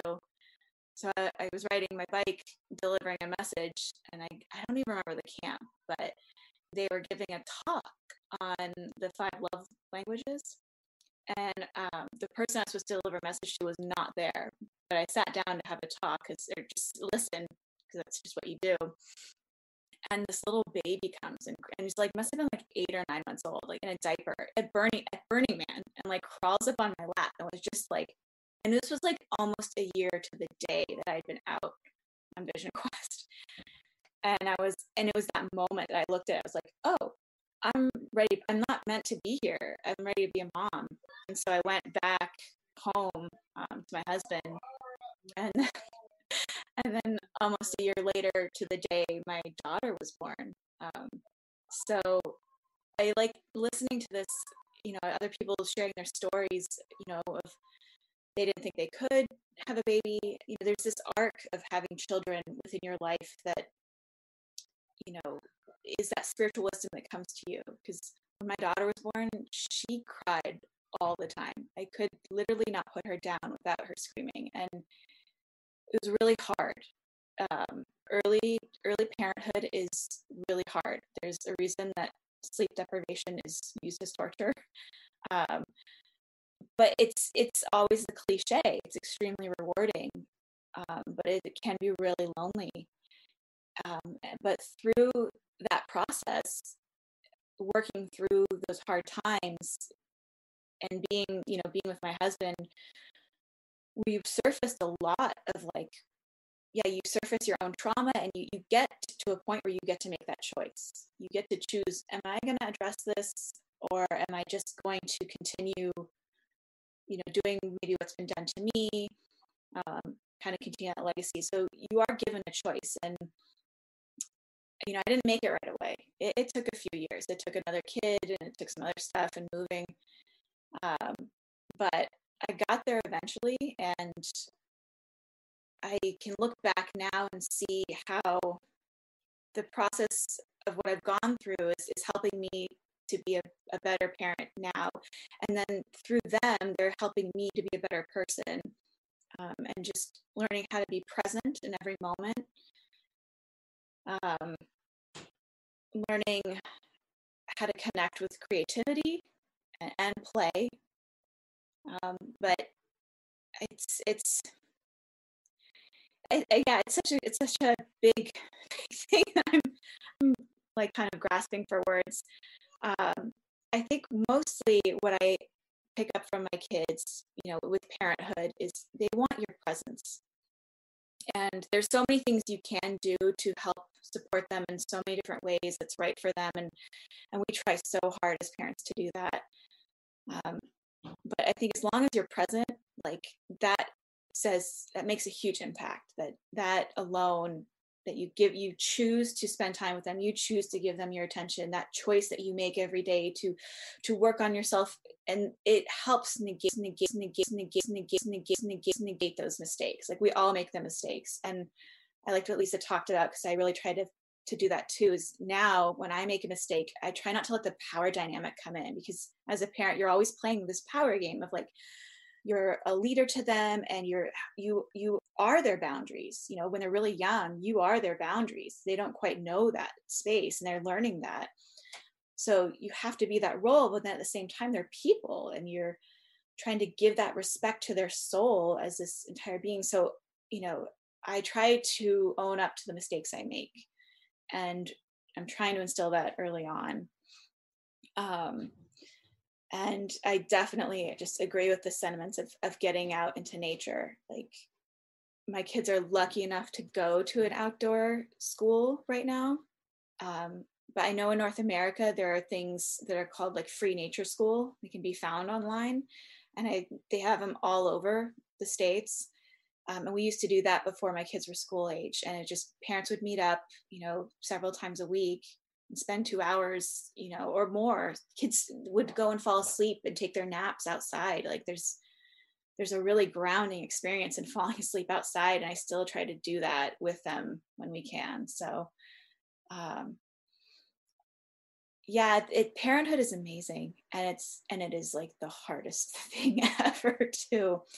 And I appreciate when people are willing to also talk about that space. And just like one more thought is beyond the presence to the heart. I'm finding the hardest thing. Well, the presence is not the hard thing. That's what they need from us, but the letting go. Every age they grow, they need a little bit of us to let go. And that's going to be my hardest lesson, because it's through letting go that you show them that love. So. It's beautiful. Beautifully said, Jessica. Thank you. Thank you so much. To send in some love to Jessica, and it's so wonderful. So awesome. Again, I know there's obviously a lot more to speak about, and we'll just keep the talking stick moving along for now. I just want to take a quick moment to just acknowledge the fact that the audio was a little bit choppy for about the past 10 minutes. We did just fix it. If that ever happens again, those of you in the YouTube comments, go ahead and just let me know ASAP. And for those of you who continued listening through the audio choppiness, bonus points to you. You're like super dedicated and obviously here to be able to make it through even the little technical hiccups there. But yeah, it should be fine now. So I appreciate everybody just being flexible with the fact that sometimes I don't even know why it did that, but I'm glad I was able to fix it right away. So okay, let's keep things moving along here. So okay, just Kristen, did you want to go next? Because I know we still got a few other people that want to be able to go as well. Who wants to who's going next? Give me a big old thumbs up. Pass over to Kristen? Okay, all right, we'll pass over to Kristen, and then we'll just keep things moving along here. We'll keep an eye on the time. We'll see where we're at by about in a half hour from now, and then we'll get close to wrapping it up, if we can, even within the half hour. So, Kristen, when you're ready, pass it over to you. Let's give a nice warm welcome to Kristen. Hello, beautiful souls. It's so lovely to see each and every one of you, and what a blessing to hear all of the divine mothers speaking on their beautiful wisdom and the experiences that you all have been able to have, and just to share that with you is absolutely magical. So I just wanted to give a huge thank you to you all. Oh, sorry, go ahead, Kristen. Yeah, you're fine. That was my feedback coming through, so you're good. Go ahead. Sorry. ready though. No, I love this topic. I'm so grateful. It's so inspiring to be able to see all of the parents, both mother and father, being able to see you guys just working through life right now and all of the challenges that we have, and being able to be open about spirituality and giving them the opportunities to think for themselves. I don't have the blessing of being a mom, but I have had a very unique experience of being a guardian to a very special girl in my life. And she came into my life when she was 3 years old, and she's turning 15 now. So it has been a really beautiful ride to be able to share with her, and just being able to really be a light in her life whenever, she grew up in a place of, a lot of trauma and a lot of pain. And so for me, being able to provide a safe space for her to just be able to be a kid and experience life that does not involve the weight of, adulthood, but being able to have a safe space to be able to talk about the things that adults do, concern themselves with, because, we find kids are very observant, they hear what's going on, they see what's going on, and being able to provide a space for them to be able to feel what they need to feel, or say what they need to say, or even just explore their own emotions or thoughts, around a situation that might be difficult for their parents or for people around them, and just being able to provide a safe space for them to be themselves and to express themselves at each step of their age. It's like Jessica was saying, as they grow, it really is showing them love, being able to let go a little. And I will tell you, like, I want to say it was her 11th birthday where she decided she was 16 for sure. Like she had that mentality of, I am a 16-year-old, you will respect me, everything I say is truth, I know exactly what I want to be and where I'm going in life, and nobody is going to tell me otherwise. And being able to hold space for her in that, in a healthy way, of being like, that's awesome, let's hear what you have to say, let's be yourself, like express it. And then even to give her the space to change her mind, 2 days later when she decided, oh, maybe that outfit really wasn't like my true expression. But just giving them the space to be whatever they need to be each day. And also I think one of the really important things that I got to experience with her was just encouraging her to speak on her thoughts and feelings and expressing different outlets for her to try to learn, not just having it be the same routine all the time, but saying, hey, why don't we try something new today? You might end up liking it if you give it a try, or even just introducing her to different things, to expand her mind and allow her to find different ways to express herself. Because, a lot of the times as a kid, it's easy to say, well, what do you want to do? But maybe they don't know what they want to do if they haven't tried all the things. And so, just really providing those spaces is super special and super important. But I can only imagine the depth of having your own child, and I'm so grateful for the beautiful blessings that children are in general. And I have so much respect and honor for those of you that hold these spaces for the children and encourage them to speak for themselves and allow them to play and have fun and just be children and find that joy, because they really do teach us so much just by being themselves. And the respect that we can give them is life-changing for them, to know that their voice matters, to know that their opinions matter, and that they even have the ability to just be is super, super powerful. So yeah, thank you all so much. Wonderful. Thank you, Kristen. Man, I can't help but just kind of like think, do you guys remember that show, Kids Say the Darnest Things? Do you guys remember that show? Wasn't that a great show? Can we bring that back and just kind of like even put like a spiritual twist on it? Like, kids say the most metaphysical things. Like I don't know if anybody's got any ideas off the top of their head, but for those of us who have been around kids, have you ever had those moments where like the kid will just say something like so profound and you're just like, what? Like, what did you just say? Like, that's like some next level metaphysical knowledge and wisdom. You little eternal being, you. Like, look at you. So, yeah, no, please, like, if you're around kids and they say stuff like that, like, write it down, like, document that and stuff, and we'll scribe it into a book, and create some sort of like that'll be like a roadmap to the future or something like that. It's like the future is told through the wisdom of children. So okay, all right, let's keep things passing along here. So just give me a quick heads up, who wanted to be able to go next? We still have Maureen, and then we have Jennifer as well. Okay, so we'll pass over to Maureen next, and then Jennifer, we can pass over to you, and then from there again we'll just get into more freestyle discussion. So Maureen, when you're ready, welcoming Maureen, passing it over to you, and please go ahead and share from your heart about the spiritual wisdom of raising children. Welcome. Hi, hello everybody. Hi, I love you guys so much. So I have a 3-year-old. She just turned 3, and she was definitely a surprise. I did not think I was ready at all, and I struggled my first 2 years with her. I was really angry and like fighting the process, and like I felt like I didn't get to decide what I wanted to do for some reason. I don't know. I was very confused, and it like took her like giving me glances back and stuff for me to be like, oh my goodness, you're gonna interact with me and you're gonna soak this up and you're gonna repeat what I do. And it sent me on this journey of like bettering myself. And then she got like really big, really heavy, really fast. And like, she's like 42 pounds right now. So she's the size of a 5-year-old, for those of you who can't figure out like how big she should be.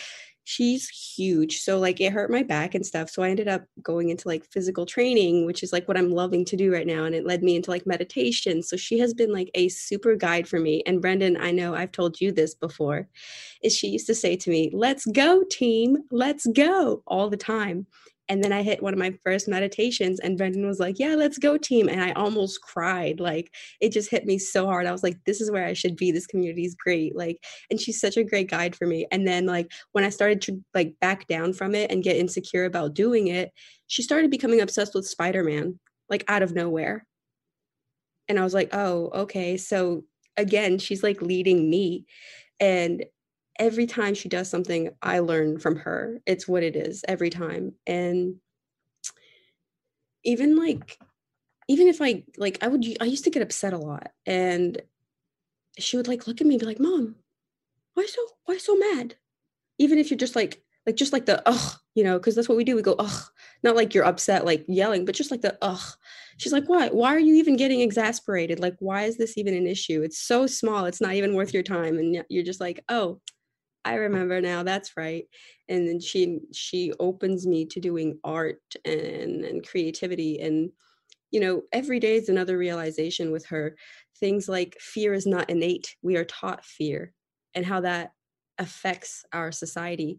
I realized this one day when she went bolting across the street in the middle of a parking lot, and I almost died. I screamed, I jumped, I cursed, like everything came out of me. And for a minute there, I was like, oh my God, I just instilled fear into her on purpose. I willingly did this to my daughter.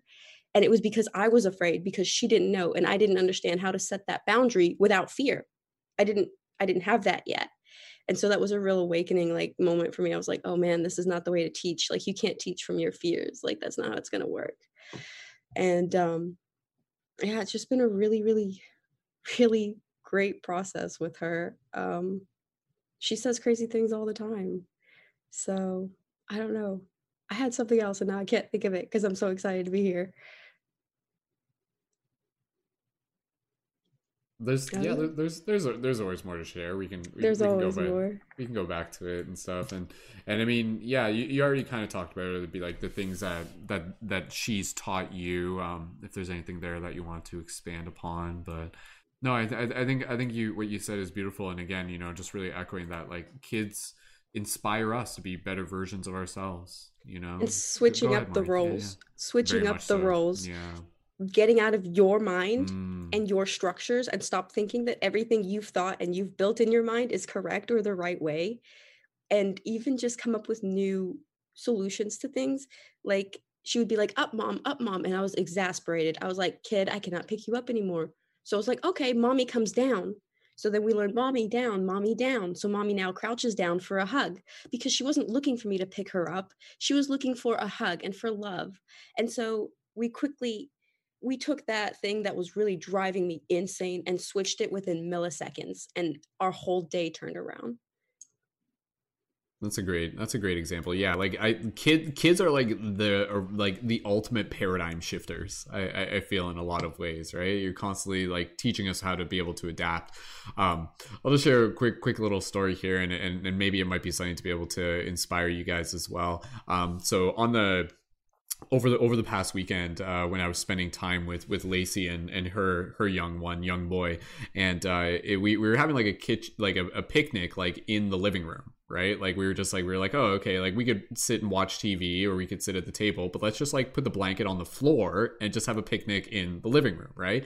We were kind of doing this, and we were kind of eating and stuff like that, and then it was fun. And then eventually we were just sitting there, and we started playing like we started playing like rock paper scissors, and then we started just like making up our own version of rock paper scissors, and then we basically created this new game. I had never played it before, but it made sense in the moment, and it was basically called like rock paper scissors anything. So basically the whole idea is that you do rock paper scissors, but then you choose an object that's anything, like literally anything, and then at that point you just have to justify what it is, and then you like figure out as a team what beats what. So there's like three of us, so it'd be like, you know, be like rock paper, and then it'd be like tank, and then it'd be like dinosaur, and then it'd be like, and then it was like one, I chose this, and then it was like asteroid and stuff like that. I'd be like, ooh, okay, like I think the asteroid wins on that one, and then it would get like into like really abstract ideas too. And then her boy, one of the ones that he said, and oh man, like if he's listening right now, or if Lacey, you're listening right now, like I love you guys both so much,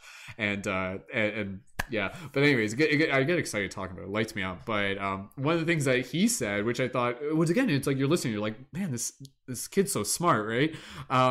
Was we were doing it, and then he said wind, and then it was like, ooh, like wind, like ooh, that's a good one, right? And then I had to get and then I got really morbid once, and then I was like, time, like I'm like, time beats everything, and then it was like, oh my god, like I guess that's true, right? So yeah, more or less. But yeah, if you guys want to play rock paper scissors anything, then go ahead and do that, and use it as like, again, it's like a creative exercise where you're just kind of getting them thinking outside the box, and that was really fun. And then another thing that we did that day, we literally like we went to the nearby park, and there were some balls on the ground, and we were playing tag, and it started off as regular tag, and then eventually it basically just became like Minecraft zombie tag. Like that's basically what it just became. Like where like I was like the zombie in Minecraft, and then like they were like playing around, and they were running from like bases and different things, and they were like mining resources and stuff, and we were just making up the rules as we went along. And then I was holding 2 balls underneath my arms, and the balls were like my like hit points. So if I like drop a ball, then I would like have, you know, but then I would get faster if I like lost my hit points. And I'm like being, and again, you know, I'm making noises, and I'm being like a zombie and stuff like that. Like, and that's, kids love that, right? Kids love when you like make noises and you get silly and you play with them. And honestly, again, you know, for me, I think a lot of when I just kind of, and this is just me just like doing this naturally, right? Like no one, like it's funny. It's like who taught me how to do this? But, you know, like I think in a lot of ways, like I'm just kind of doing in a lot of ways, like what my parents did for me. You know, sort of thing. And like, and I think back to the times where my dad would put on like silly voices and make funny noises and be scary monsters and things like that. And then for me, it's just kind of like, oh, like that's what I'm doing too. It's just kind of like a ripple effect of that. And then and then again, you know, just here I'm just gushing. I hope this is just kind of like opening up your guys' hearts, because it's like, again, this is like kind of like a new part of my journey, and honestly, I'm happy to be able to share it. It excites me up. But the other thing that was really neat, and I love doing this, is bedtime stories with the kids, and like reading, and I love the fact if you make that habit where it's like, okay, like pick a book before bed, like pick 2 books, pick 3 books, and then we'll read through those books, and they probably read them before a few times. Like that's kind of the thing, how it works, right? But then again, you know, you put on like the voices and stuff like that, and that's where for me that was really fun, where I was getting to read, we were reading like a Franklin book. Like, you guys remember like Franklin the Turtle? And then like here I was like reading it, and I was like putting like the different voices on it and stuff like that. And just like making all the characters sound different and everything. And it was just, again, you know, it's just like, here you are, you're doing it for the kid. You're creating an experience. You're creating a meaningful moment, something to be able to create memories, to help them feel safe and comfortable and loved and supported and inspired. And then in turn, what's also happening is that you're getting to meet a part of yourself.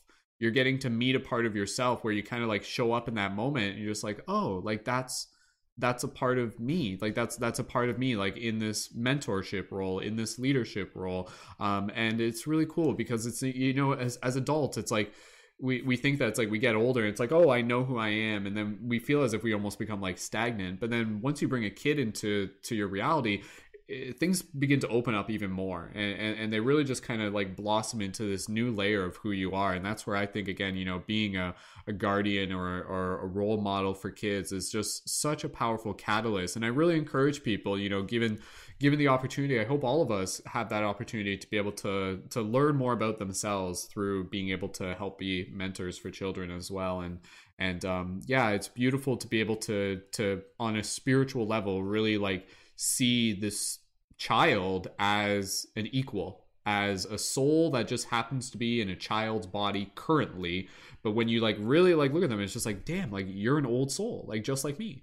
And it's crazy because again, you know, you get into this dynamic of soul families, and it's just like, who's to say that in a past life, like they weren't the father and I was the child, or maybe, you know, there's some other dynamic, and then like this lifetime it kind of switches around or something like that. And yeah, and to really just be able to like see the world through the magic that they see it through. And yeah, it just really it just opens my heart, and I'm so excited to be able to explore more of that. And yeah, that's all I'll share for now. So okay, Daddy Brendan.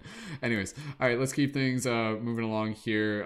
Jennifer, would you like to go next? We'll pass it over to you. And Jennifer, if you can just tilt your camera down just a little bit so we can frame it up there, and then we'll pass it over to you. So Jennifer, welcome back. It's been a couple weeks, I guess, a little while. It's wonderful to be able to have you here. I know I saw you mention before that you were specifically called to be on for this episode. So Jennifer, welcoming you on, and please feel free to go ahead and share a little bit of the spiritual wisdom of raising children from your perspective. Welcome, Jennifer. I am Jennifer. A lot of people call me Mama J. I'm really grateful to be here again. I was called to be here. I had a dream with Brendan and Kristen and Lacey in my dream, and it was pretty cool.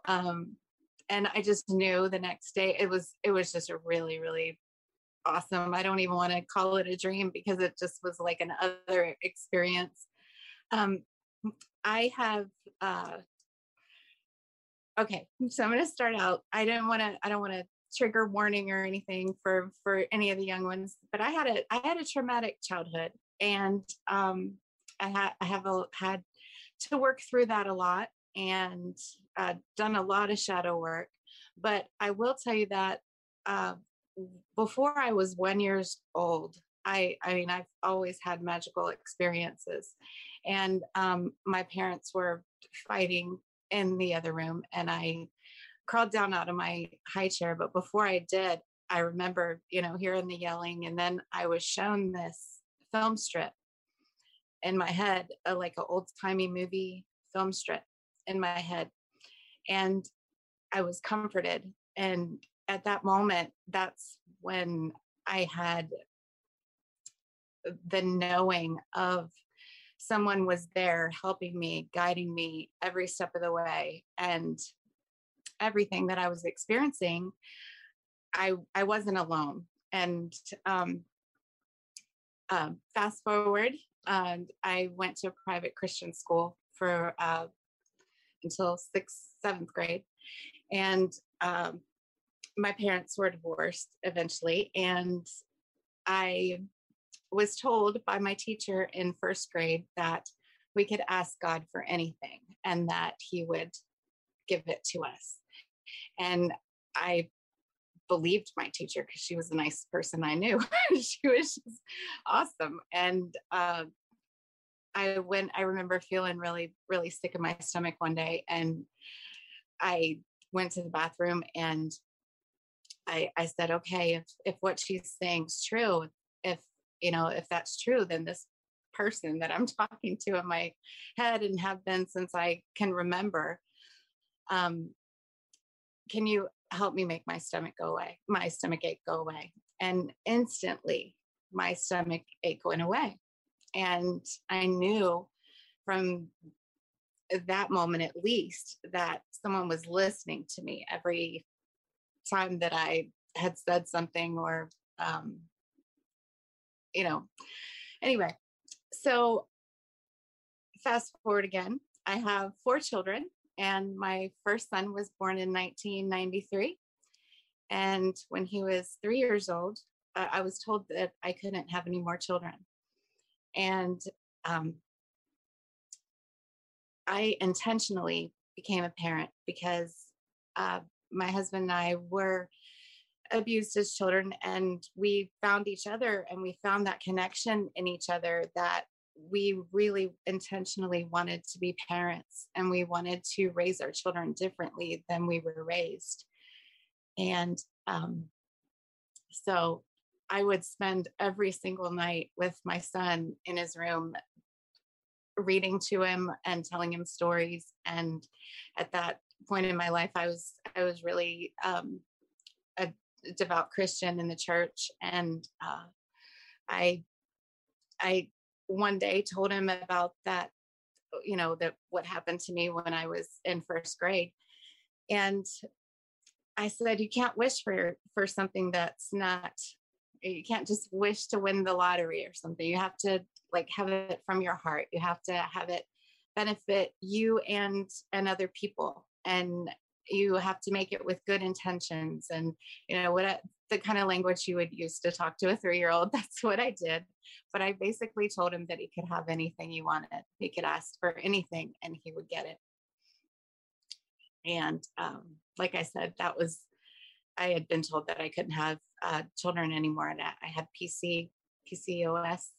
It used to be called something different, but I couldn't have children. And he asked, he didn't say anything more about it. And then a couple of weeks later, he ran into my room early in the morning and he said, Mommy, I know what I'm going to wish for. I know what I'm going to ask for. And I was like, yeah, what? Thinking it was going to be, I don't know, a bike or something, a little kid would ask for. He said, I want a baby sister. I want a baby sister, and she's going to be a princess, and she's going to have blonde hair and blue eyes. And that's what I want to wish for. And I almost cried because I myself didn't really believe in my adult life what I had told him. I did, but I didn't ever act on it. I guess I was using the law of attraction and manifestation for different purposes before I even knew what they were. It was a long time ago. And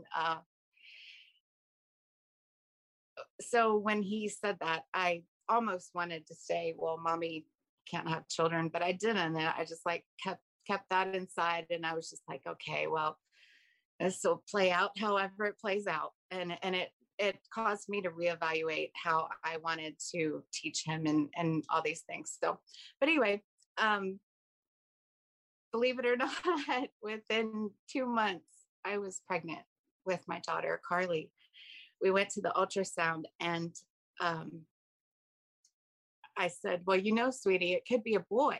He went with us. He was 5 at the time. He was when she was born. So I guess he was about 4 then. I said, it could be a little boy. He goes, no, mommy, I asked for a little girl, and she's going to have blonde hair and blue eyes, and she's going to be a princess. And she's a girl, blonde hair, blue eyes, princess. That's her nickname. And I was able to have 2 more children after that, two more girls. They're all adult children now. I have a 27-year-old, that's my son, and then 22, my daughter Carly, and then 18 and 17. And when I say that I was intentional about being a parent, I wanted to do everything different than my parents did, from racism, from, telling me that I was, shaming me and making me fearful, and telling me what to believe, what to do, what not to do, what was good, what was bad, and about like real, like things that I don't think are good and bad right now. It's just like they had different beliefs. And so I was very intentional about that. I wanted my children to be able to experience life differently than I did, and be able to express themselves. I was never able to express myself. I spent a long time being able to clear my throat chakra. And when I did finally do that, a lot of issues came up with that. I'm sorry, I'm getting a little flustered. They taught me, even though I wanted to be this perfect parent, they taught me that everyone is different. And just because I was the parent that I wanted as a child, they were different, and each one of them were different. And it's a big responsibility to bring another soul into this world. And I would say, before anybody does have children, if you haven't worked on yourself, if you are just wanting that love, just to have something to love and to love you back, that was me. That was what I wanted. I just wanted to do it the right way. And there is no right way. It's the right way is love. And if you love your children and give your children time and let them be heard, and try to do all those things that you would want done to you. So fast forward to their teenage years. It was a lot easier to do that when they were children. I was also a parent-child development teacher for the city here. And I would teach the parents how to play with their children. I don't think I ever grew up. I mean, like, I think the most I'm grown up is when I'm talking to people on lives and stuff, because they're not like right in front of me. But like when I let go, I'm way cooler than right now, I'm sure. Anyway, I was the cool mom. I was the one that they wanted to bring their friends over and talk to them. And because I would talk to them like I was their age, I wouldn't put a boundary up. They could tell me anything. I would be there. I would give them my advice, but I wouldn't judge them for it. That turns out that even though I wanted that as a child, one of my children craved a mom who did have that control. And then, when I was a teenager, I wasn't allowed to go anywhere after school, wasn't allowed to go to parties. I wasn't allowed to, I had to come home right after school. I wasn't allowed to talk on the phone and just like all these things. And I just wanted my children to have freedom. And I gave them that freedom. And there definitely needs to be boundaries in that. And when I say that, I used to think that I would let them have free will and I would let them choose what they did. But there definitely is a needs to be boundaries, because I would want someone that knew more than I do at that time. I would want them to guide me and show me a path without being overbearing. So there is a balance in between. I think I was raised a certain way, so I went the opposite way with my children. And like I said, they're all different. So, while one would thrive on that and thrived on the magic and the light and everything, then there's, another one of my children that wanted that hands-on mom that was very disciplined in everything that they did and was like very involved. And I mean, I was involved. I was like PTA mom. I was like all that, but I mean, like in their personal lives, very involved in telling them what to do and what not to do, and giving them that structure and not allowing them to choose. And so it doesn't matter how much you think you're going to do it right, or it just, if it comes from a place of love, that's what they need. They need to be loved, and they need to be understood and respected.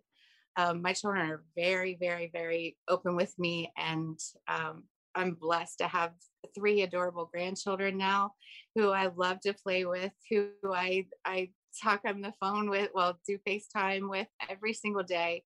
My little Paisley, she's 2.5, and then I have Lila, she's 5 months, and Levi is 7. And the 2 little ones, Ava, play Play-Doh. They call me Ava because at the time I had my first grandson, I told him I was too young to be called grandma. So it was Ava, because that's grandma in a different language. Anyway, we play Play-Doh. We play all kinds of, I love to play with them. And I'm so happy that I get to have children in my life, because they're such a gift. And I believe that they're more advanced than we are. I believe that they are, like you were saying, our parents or our, but I feel like I don't know, it's just every generation I feel like is a little bit smarter, a little bit brighter, a little bit more in tune with who they are as a spirit and not as a physical being. The more they believe in magic, they believe in the fun and wonder. And if you keep that alive in them, if you keep feeding that and not, I always have to tell myself I can't say the be careful, because so I tell my 17-year-old daughter, bubble up. And she goes out and because I had to learn that was making her fearful when I would say, be careful. I know that she's going to use her best judgment. I know that I have been open with them enough to where they are wise enough to make their own choices. And I'm so proud of my daughter for the mother that she is. It definitely is a selfless act. It is service to others and not service to self. And, the more that I studied and read about um, about like the law of one, and how that we are the mind, body, spirit complex, and that we have like a social memory complex. So I see my reflection in each one of them differently. So trust and believe that if you haven't dealt with any of your shadow work, your children will be there at one point in their life to show you that you have not addressed that part of yourself.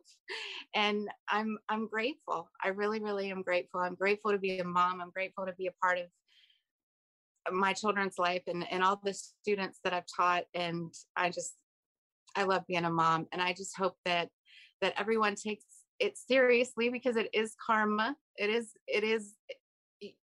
karma. Like everything that you're doing is a karmic action. To me, this is what I believe.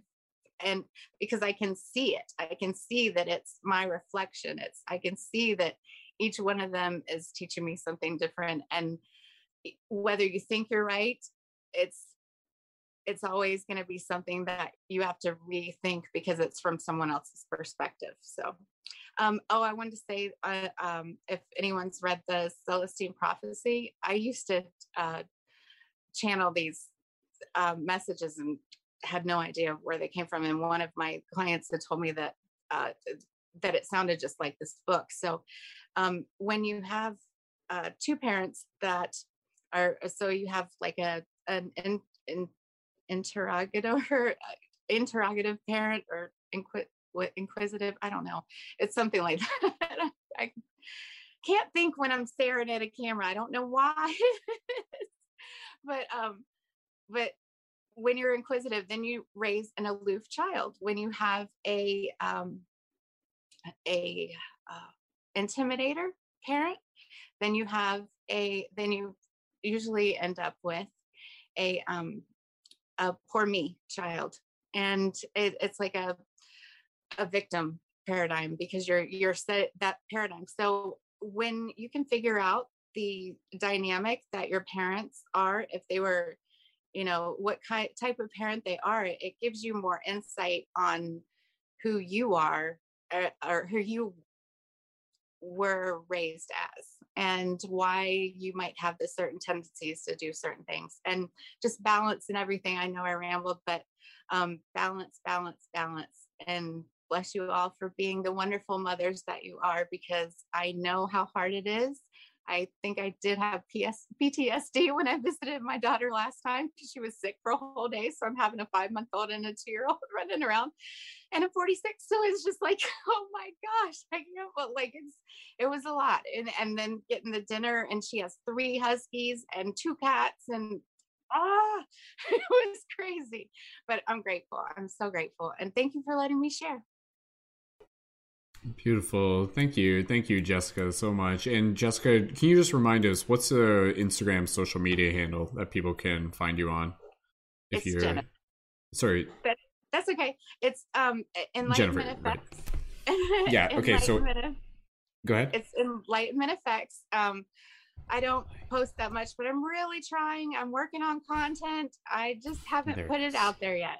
Perfect. Okay, Jennifer, we'll put that into the show notes as well. So if anybody wanted to be able to reach out to Jennifer, they can do that as well. So that's beautiful. And again, I love just being able to listen to you share, and congratulations on the grandchildren, and what a marvelous journey. And so much of what you said really just resonated. And again, like seriously, like moms, like you're the real superheroes. Like the stuff that you guys do, like, cause I've seen it firsthand, like I even just, like Lacey inspires me, like as a mother and stuff like that. But again, that's just from my personal ability of being able to see that. But I know all the other mothers, like the fact that it's one of those things where it's like, you'll do whatever it takes. And even if that means, like putting your self-care, like that's that sometimes it has to put it on the back burner, and you're just go feeding babies, walking dogs, doing chores, doing this, and honestly, like that's where, like, for me, like a big part of like my inspiration to like want to be able to like show up in like service of the sacred feminine is just like, here, like, let me help you carry that, right? Like I know you will literally carry this on your own because you're so gosh darn strong and you're so resilient and you're so incredibly powerful. But, you know, like my gift to you as like the sacred masculine is to be able to help carry that so that you can rest. Because, you know, give yourself that time for that self-care and give yourself that time to be able to, you know, like focus on the things that really serve your soul in terms of like your personal creativity, your expressions, your art, and everything like that. So again, you know, like that's where like it's amazing to see how capable mothers are on their own. And again, you know, when we and both fathers on their own as well, but, you know, to have not only just two people raising children, but to also be able to have, you know, like a community, like a village to be able to raise children. Like I love that model of kind of like envisioning even just back in the day, you know, like even just back with like our ancestors, where that would be the thing, right? Like the community would raise the children, and you would have the elders and you would have the adolescents kind of like raising everyone together. I think there's so much wisdom there, and again, I'd love to just be able to kind of like see how that can be brought forth into the modern age. So we'll keep an eye on the time here, team. I know there's definitely a lot more to share, and some people have only spoken once on the mic so far. So I just want to be able to just kind of like open things up and just allow each other to just be able to respond. And I'm just going to kind of like step back. And at this point, just allowing anybody who feels called to share, you know, what other spiritual wisdom related to raising children do we need to share? And even going back to that original question I asked, what do they need from us? You know, so I know we have answered that, but if anybody wants to explicitly dive into that one a little bit more as well. So let me just get like a few hands here. So Amanda, we got your hand up. Becca, we got your hand up. So, and Curtis, you got your hand up. Okay, we'll pass it over to Amanda, and then we'll go to Becca and then Curtis. So Amanda, go right ahead. And like I said, like I think let's aim to wrap this up. I would say within like 20 minutes, we'll see where we're at by then. So Amanda, when you're ready, go right ahead. Okay, I'll try to go quick because I took some notes while everyone was talking. I actually had 13 miscarriages before I was pregnant with Daniel. So Daniel's my rainbow baby. Anna's my unicorn baby because she came right after him. And both of those pregnancies nearly killed me. So if it happens again, it happens again. But I don't see it at this point. Honestly, both of them came when I needed them, not when I was ready for them, because I'd been trying for so long at that point, and I just stopped trying, and then suddenly Daniel's here. Anna, I've actually been teaching to not really any kind of fear-based anything, just to know her truth. So that not even really following her intuition, just understanding that what she knows to be true is the truth. What other people know to be true is their truth, and that's okay. But their truth does not negate her truth. And that's the important lesson that I've been trying to teach her so that she can navigate through all the other interactions that she's going to have with people and be able to say, okay, well, that's how you see things, and that's fine. That's just not how my reality is. So you can believe what you want to believe. I'm going to believe what I want to believe, and we're just going to disagree on this, and that's all there is to it. Going back to the dreams, Anna, when she first started talking, she used to tell me about how she was waiting for so long to be born, and she was just waiting for her chance to be a part of the family. Yes, you can sleep in my room. Awesome. Like even going back to when we were watching Soul, she told me how accurate that movie was because she was literally just sitting and waiting to be able to come down and join the family. And she said that that space where she was waiting looked pretty much exactly like the movie, which was kind of crazy. As to what the kids need, they need to be heard. Just like everybody, they need to be heard. They need to be seen. They need to be understood, and they need to be treated like people and not spoken down to. I've always spoken to my kids, I want to say like equals, but not really like equals, just like people. I've never used baby language with them. I use age appropriate language with them, but I've always had proper conversations with them, even when they were babies. I am in the middle of talking. Can you wait, please? Thank you.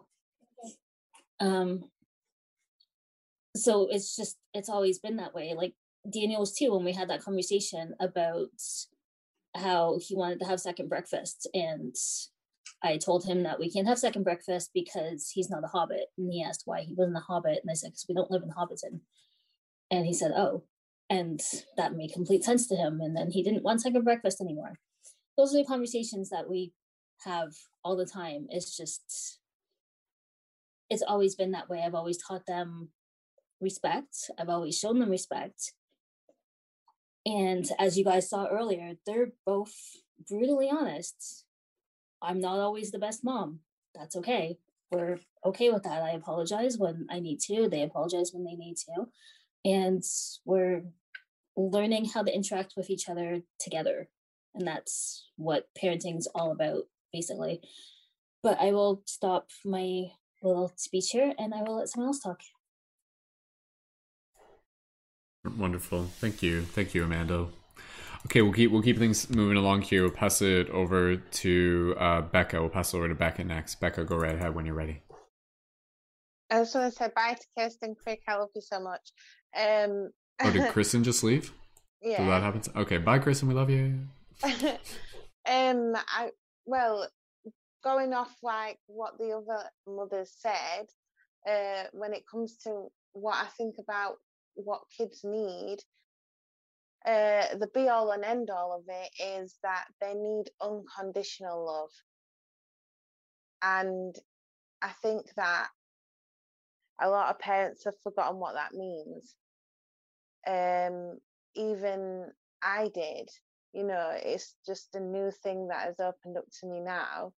Oh, when I say unconditional, I mean, there's no limit. Even when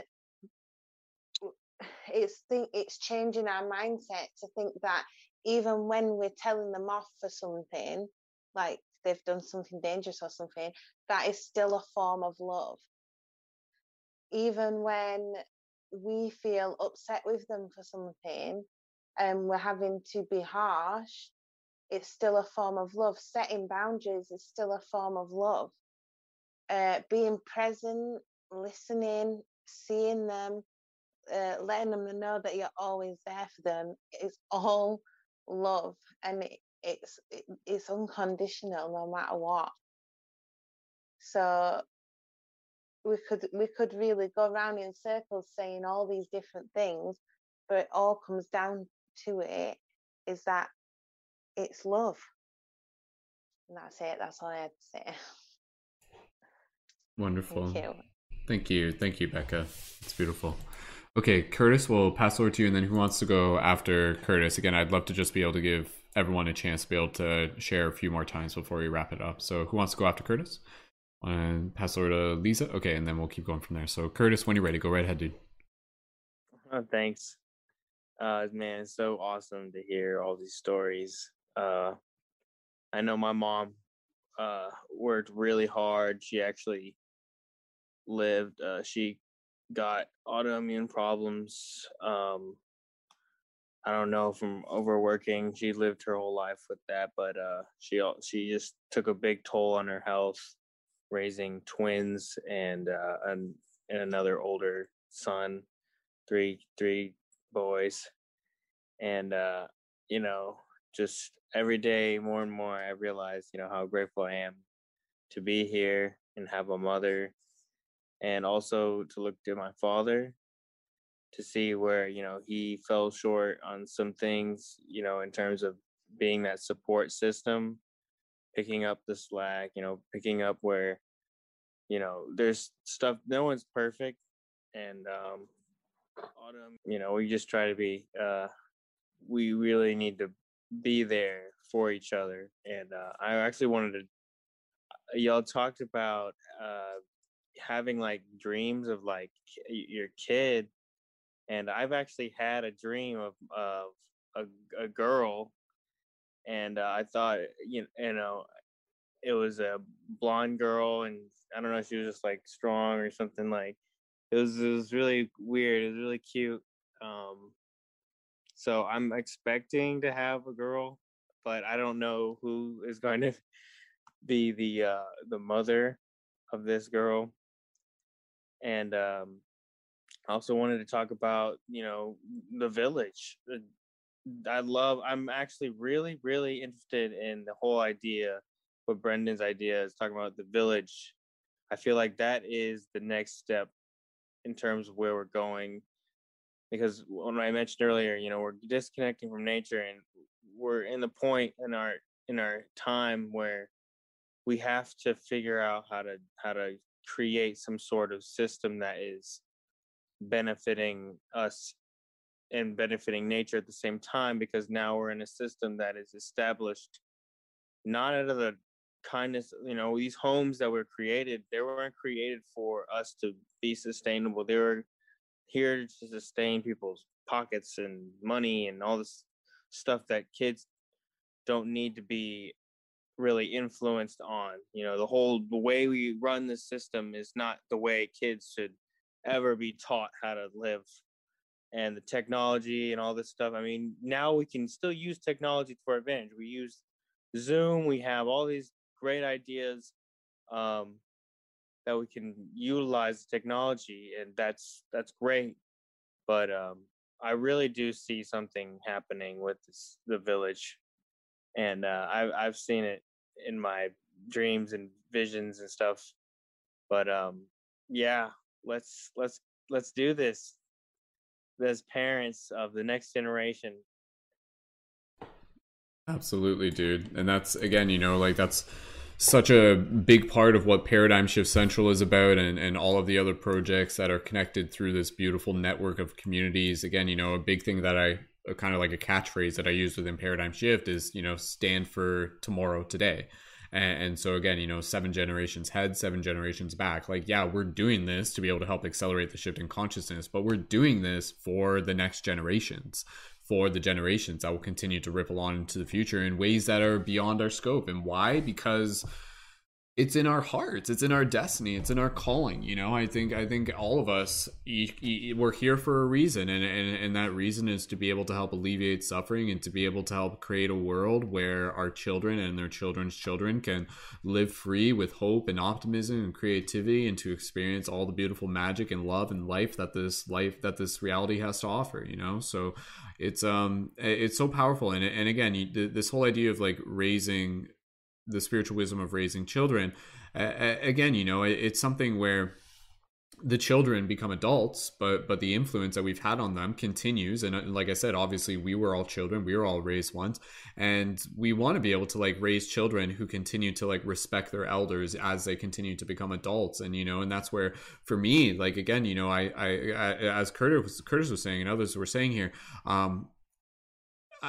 perhaps when I was younger, I didn't fully see it, but just to like be able to grow up and to be able to look back and to really just be able to like directly express my gratitude for my parents and just be like, thank you for the sacrifices that you made. Like the amount of love that you put in, the amount of times you drove me to hockey practice first thing in the morning, and you did this and you did that, and you always put yourself second after us just to be able to raise us. Like, let me continue to pour that love back to you. And as our parents are getting older, I think it's natural for us as children to want to be able to still be there to nurture them in the same way we would hope that our children would be there to nurture us. So it's this powerful cyclical ecosystem of relationships that we're building. And so it begins, where does it begin, right? But it continues through the way in which we help raise that generation with respect and with humility, and again, with a good heart, and to really teach them what it means to be in that heart space. And so again,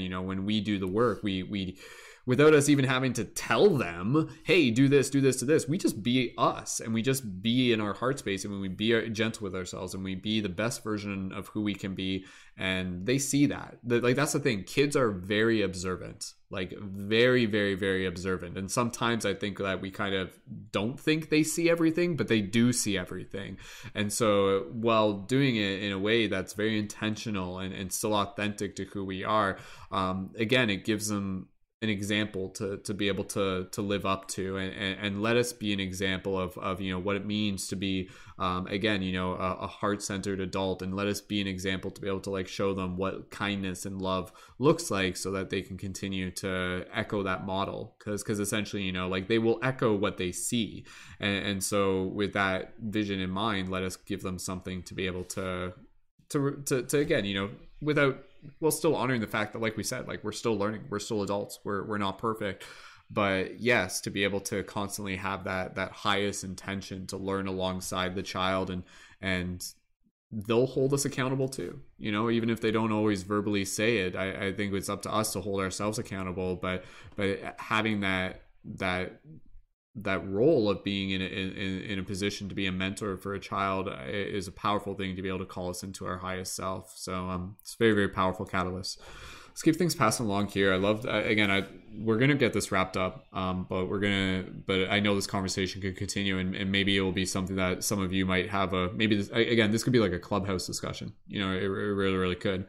Zentia, I'm looking at you. So anyways, speaking of which, Zentia, did you want to go next? Because we haven't heard from you in a while. And again, let's just kind of get into some closing thoughts, and then we'll get it wrapped up here before this accidentally becomes a 4-hour broadcast. So accidentally, right? Happens all the time. Zentia, I'll pass it over to you if you're ready. Go right ahead. Any additional wisdom and maybe some closing thoughts? So again, thank you, Brendan, for holding super dope virtual space. You always come up with the best ideas, and we get to connect, and I get to learn from other people doing the same things I'm doing. So my advice to you guys is to laugh. That is so freaking important as a parent, and that's the best advice I can give you, because there's so many moments where, like Lisa was saying, that you may get a little frustrated, or you may even be confused about what to do, because it's a learning journey. That's the second thing I would say. Remember that it is a learning process that will continue on until the day you leave here with your kids. Even as, you know, when they become parents, you're now a new grandparent, you know, and now you're learning how to do that. So take joy in the journey. Make sure you laugh. And if you are feeling sad and down, I swear to goodness, go play with your kids. Pick up the G.I. Joes, pick up the Barbie, pick up the Bubbles. You know, we built a pillow fort, and it was the whole living room, and we put lights in there and all types of stuff. And I felt like a child in that little tiny tent in those tunnels. My kids, you know, the snow. It's all the snow outside. They're throwing snow in the house too. So there's all these moments where just laugh, remember you're on a journey, and just love them. Love them as much as you can. Love them, hug them, and kiss them, and let them know, I don't care what's going on. I'm gonna be right here. And if you can, try your best not to judge them. And remember, we can only give them the guidance, but you want them to learn lessons. You want them to go through things so that they can build their character, so that they can become, get onto their path. Don't, you know, I'm a helicopter parent in some ways. I'm not gonna lie. But I release them at a certain age when it's time. And in doing that, I found wealth, where I allowed my kids to be kids when they were smaller and get a good amount of information in. And as they got older, more and more it was let in. And that's been a beautiful process.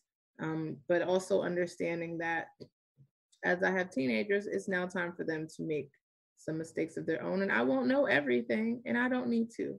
But I'll always be here when they need me, and I'll always be that ear and that shoulder and that hug. And that, you know, you can always call or come. They can always come to my house. So that's my final mommy message. And I love you, moms. And for all the pats on the back that you don't get, I'm giving you a million pats on the back. Remember, I love you, and job well done, ladies. And Beautifully. And Curtis. And all the yeah, all the males and females, all of us together. So beautiful. Thank you, Zentia. Just who wants to go next? And I'll pass it over to you real quick, and then we'll Lisa, I'll pass it over to you. One thing I was going to say, and again, you know, this is coming from experience of being the child to my parents and things like that, and I speak for in a broader context here, but just like as parents, as guardians, as, you know, those who hold space for the children, and Zentia was kind of saying this, but I really just want to be able to expand upon it.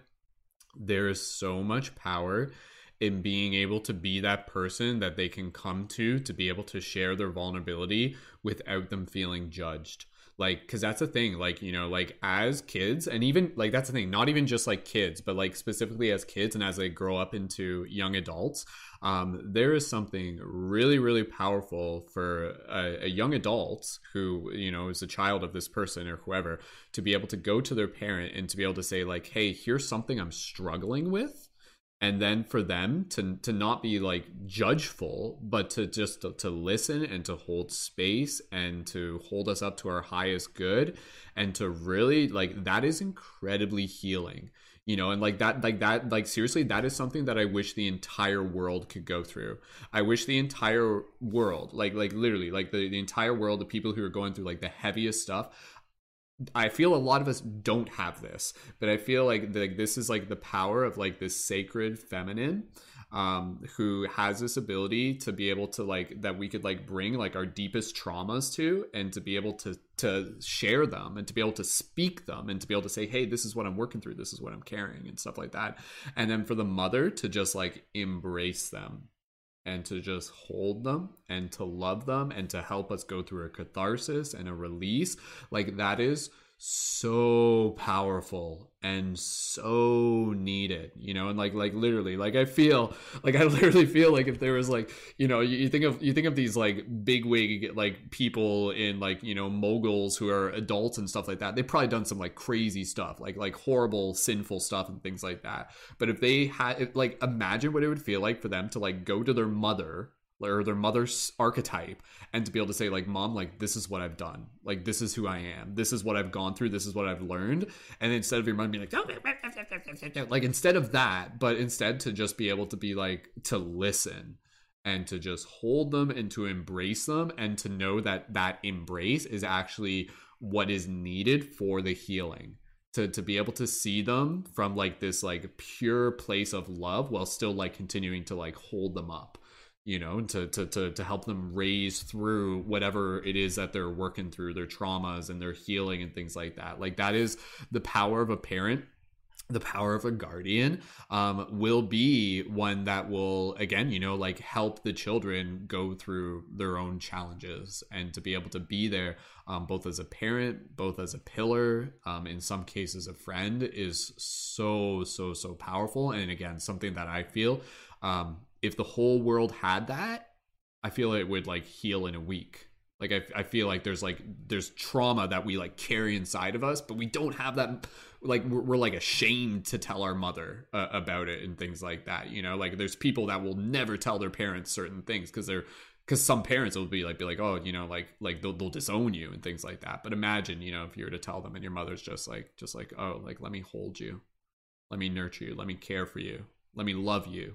And then through that love, without them having to tell you what to do, because like your internal guidance system you'll know what to do, but like that love will give you the permission to be able to move forward with that and to be able to like release whatever it is that you need to release or something, you know.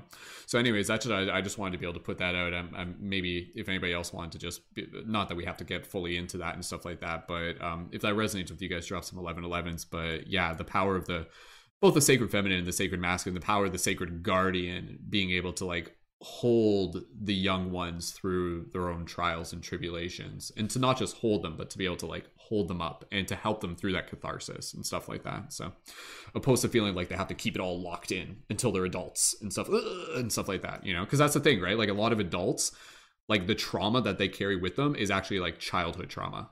Like it's actually like stuff that they've literally carried from childhood that they probably didn't get to talk about, and they never got to properly communicate it and stuff, right? So it's like maybe even as adults, like what if we were to actually like communicate to the kids, be like, hey, if there's anything you need to come to me with, like you can come to me from a place of non-judgment. I'm your parent, I'm your father, I'm your mother, I love you.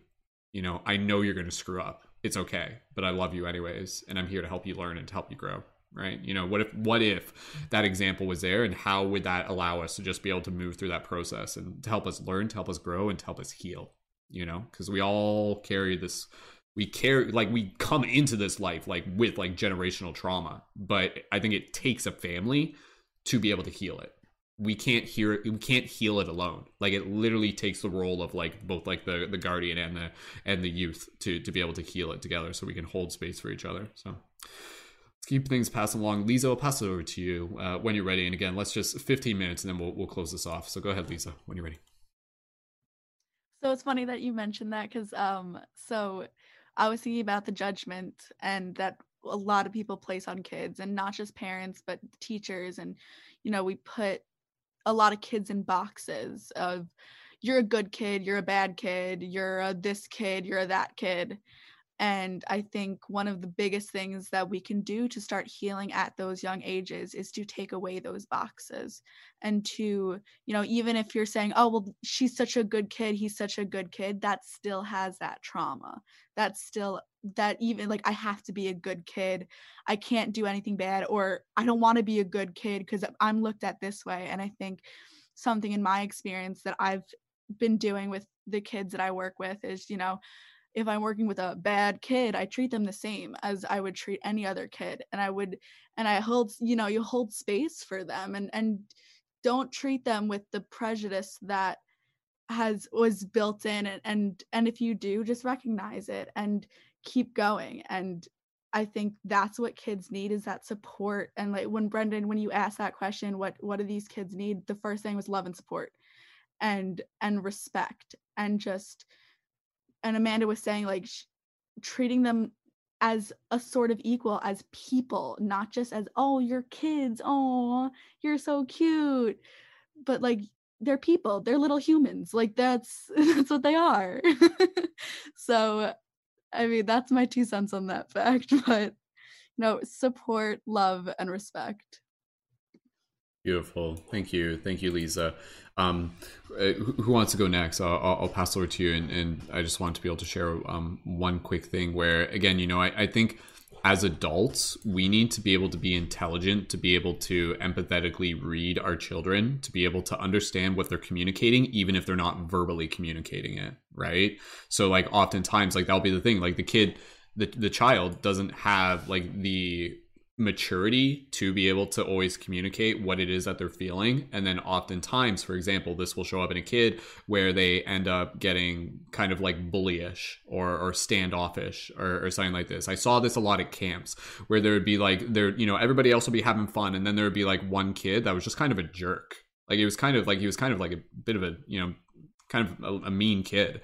But then when I always saw those kids, and instead of just be like, oh, that kid's a jerk, like, screw that, I don't want to hang around him. Like, that was the kid that I would give the most attention to and say, like, you know, like, what's up with that kid, right? Like, there's probably something else that's going on. There's probably, like, that kid's like, I don't know, I don't need to know, but there's probably something going on at home, something like that, who knows, or whatever. But, you know, just here in this moment, I'm just going to give him attention, and I'm going to ask him what he's passionate about, and I'm going to help take his mind off things, and I'm going to talk to him about geeky stuff and Star Wars and nerdy things, and just find a way to be able to meet them on a level where they feel comfortable and they feel safe and they don't feel judged. And then when you do that, you know, literally within like 5-10 minutes, suddenly this kid just kind of like shifts, and suddenly they're not a jerk, because the kid wasn't a jerk to begin with. The kid was just carrying with them some sort of like emotional like energy that was expressing itself through jerk-like behavior.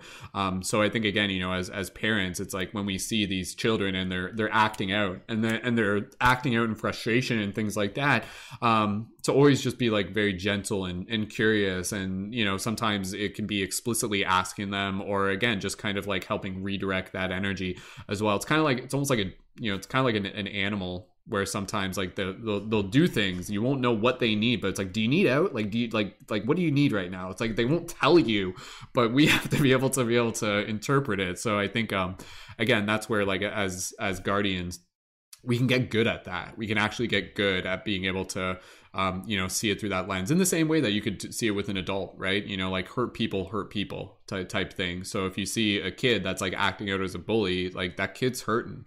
And so how can we as an adult maybe give that kid a little bit of, extra support to just help them feel safe and see what happens. I've done that plenty of times where at camps where the kid who, like I said, would like be like very standoffish, by the end of it, he was having a blast. He loved being there, and they're a joy to be around. I don't think any kid is like a jerk by default. I think every kid is like a super beautiful, loving being. And so if we can just help hold space for that, it changes them, and then they can, because again, and then they can start changing their own self-image. I feel sorry for the kids who kind of like fall into this identity of almost like identifying as the bully or identifying as the mean kid or something like that, because other people have told them that, oh, you're a jerk, you're a mean kid or something like that. It's just like, no, man, you're working through things that we don't always see, and you're a child, but you're working through complex things, and it's up to us as humans to be able to just kind of like meet that kid on a very heart-centered level, to be able to help them go through a bit of a process to move that energy around, and just get them to be able to shift their focus. So does that resonate with you guys? Does that make sense? Again, this is like, I'm only talking from experience of, again, this is just from like camp counseling. That's literally what it is and stuff like that. So who wants to go next? Didn't see a hand up earlier. And if we're close to wrapping it up, that's really cool. Jennifer, I'll pass it over to you. Did anybody else want to be able to go after Jennifer, even if just closing gratitude? And I would encourage you guys to just be able to close off with any gratitude if we just do that before we wrap it up. So we'll pass over to Jennifer, and anybody else after that, go ahead when you're ready, Jennifer. There is one thing that I was called to say, or I was thinking about, and my understanding of the divine feminine is my mother in a different sense, like on a spiritual level. I believe that in a different dimension or a different place, well, actually right here, but because I can hear her and I can communicate with her, and I feel the love that she has for me. And I think on a cosmic level, being able to meet my divine mother and to feel that energy of unconditional love. I didn't have that growing up. I was judge. I could look in the mirror and it would be, we like ourselves, don't we? But my mother would never say that to me. She would tell me how beautiful I am and how, I'm shining. And that's what I made sure that I would do for my daughters, is the mother that I wanted for myself, and the mother that I've come to know spiritually is the mother that I want to be. And I think that goes for the divine masculine as well.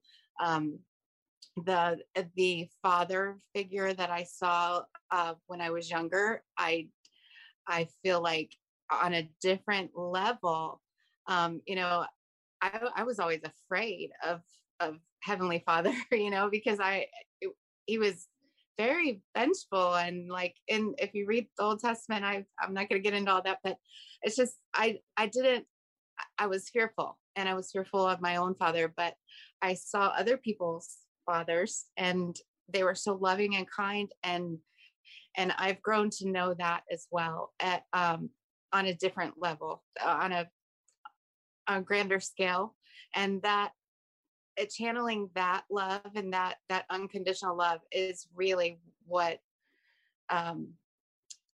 we should tap into, is not our parents here, because I just believe that there's so much more to us and so much more to our existence than that. And if we could love like them and be able to come to them and with every darkest secret that there is, and they'll still be like, I love you. You're made that way, and you're growing, and you're perfect, and you're just where you need to be exactly right now. So that's all I wanted to say. I'm grateful for my divine parents.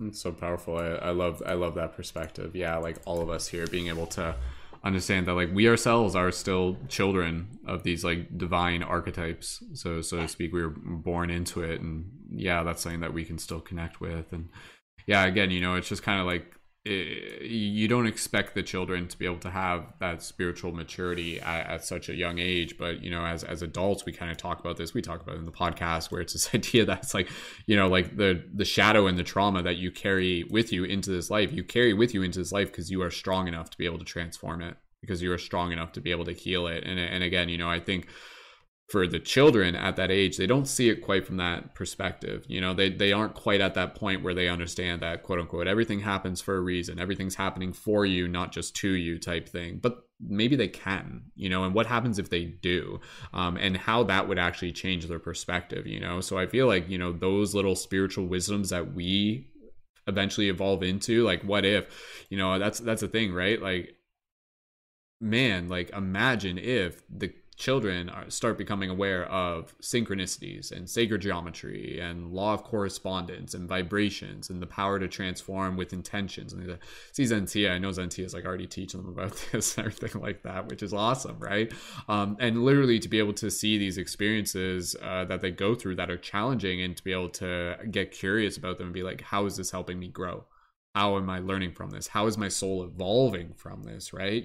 So that's where I think when you do this, it creates this opportunity for the children to really be able to mature in a very powerful way, while at the same time still celebrating, what it means to be a child at the same time, right? There's sometimes a lot of children will actually mature very fast. But I feel like when we create that balance where it's still encouraging them to be able to, mature perhaps in a mindset, but while still being able to embody that playful spirit. And then again, even as adults, I've talked about this before, but it's basically this idea that we grow old in order to learn how to live young, so to speak. So it's like what is the ideal path, right? If we were to create like some sort of utopian vision, I feel it would be something where like these children, and again, maturity is something that comes through experience, and you don't rush that. Like the maturity will come as a result of whatever is meant to come to you. You don't force maturity on people, but the children can be wise. The children can still be wise at a young age, and that wisdom comes through simply perhaps even presenting them with ideas, asking them questions, and then allowing them to be able to tap into this intuitive knowing that we tap into as adults, where again, a lot of this stuff related to synchronicities and how the universe works on a metaphysical level. I think a lot of us, we talk about this idea that it's like, oh, it's not something we're learning, it's something we're remembering. So if that's the case, then the children can remember that, right? So if we can gently kind of lead them into this remembrance at a young age, can that equip them with kind of like this spiritual utility belt to be able to see things through those perspectives that will empower them? And that is ultimately the goal, right? It's not to force them to grow up quicker, but it's to empower them on their journey and to cultivate even that mindfulness and to give them those skill sets, right? And I know we're seeing that, and that's where again, shout out to Ava and to Becca and to all the other people who are teaching their children meditation and giving them that ability to be able to get familiar with correlating their rhythms and their breath and to just give them that sovereignty at a young age. It's incredibly powerful. It really, like, that gives me hope. It really, really does. And to know that there are people like us out there who are helping foster that is just so meaningful. So shout out to everybody here. You guys are all doing a great job. Proud of you. Okay. All right. Let's get close to wrapping this up. Zentia, I don't know if you want to, you can jump back in because I know you're like, you teach your kids about like synchronicity and stuff like that. So who else wants to jump in though, just before we wrap it up, just with like even just gratitude and like last call, we'll pass it around. Maureen and okay, Carly, you're okay. If you want to jump in, feel free to let us know. That's cool. Okay. All right. And okay. All right. Okay. So we'll pass it over to Zentia. Did you want to jump in? Just kind of just hit upon that note of like, like when you teach, like you're teaching your kids like about kind of like some wise spiritual stuff. Like what I'm genuinely curious. Like how do they? What's their reaction to it? They're just like, this is like mom's like crazy spiritual talk, or are they just like they're like, oh, like I see this not because mom told me that it is what it is, but they're actually seeing it like through their own perspective, or they remember it? I'm curious. Well, I want to be honest. They remember sometimes, and other times they like forget. But what I try to do is I make it real for them. So I'll give you an example. Today, my son threw a tantrum. He rolled his eyes at me. He stomped his feet, and he's 7. He threw a whole tantrum. So while he was sitting in timeout, I looked at him and I said, you know, you're looking at me and you're upset, but I did not put you here. This was a decision that you made. This was a choice. You could have chosen at any time to do something different. So I'm always drilling into my kid's head, actions equal results, universal law, cause equals effect. So I said, every time you give an energy out, you're getting it back. I said, you know what you gave me? You gave me disrespectful, upset energy. And this is how you're feeling, upset. You're feeling disrespected. And that's what you gave me. So that's what you got back. And you can't escape that. So he just stared at me and he got it. And he was like, man, he didn't want to get it. But at 7, he got it. He was like, man, that's what happened. So, okay, I'm just going to sit in my timeout. You know, so in philosophy, they come back with more questions. I use an app actually that goes down a full list of different philosophical questions, and they love it. They love brain games. So I say, teach them. They understand. We went over synchronicities actually yesterday in Dharma, and how you can transition and how you know that synchronicities are entering your life. When you see repeating numbers, when you see repeating symbols, when you have a reoccurring dream. So they get it. Teach them. And like I said, even if it doesn't go into their conscious forefront, it goes into their subconscious. And when it's relevant, they'll pull it out. And then they'll use it, or they'll go, that's what mom was talking about. My daughter says it. She'll be 14 this year. And she goes, you're right. I don't want you to be, but you're right. And I say it to her. She does it to me, and I'll be like, fine, Kylie. Yeah. But yeah, so I just, again, encourage you to teach them, even if it feels like they won't get it, because we've got all these adults paying thousands of dollars or just searching for people like us to come teach them. We're the people. Like, so let's, Brendan, like, come on, imagine your kid. Come on now.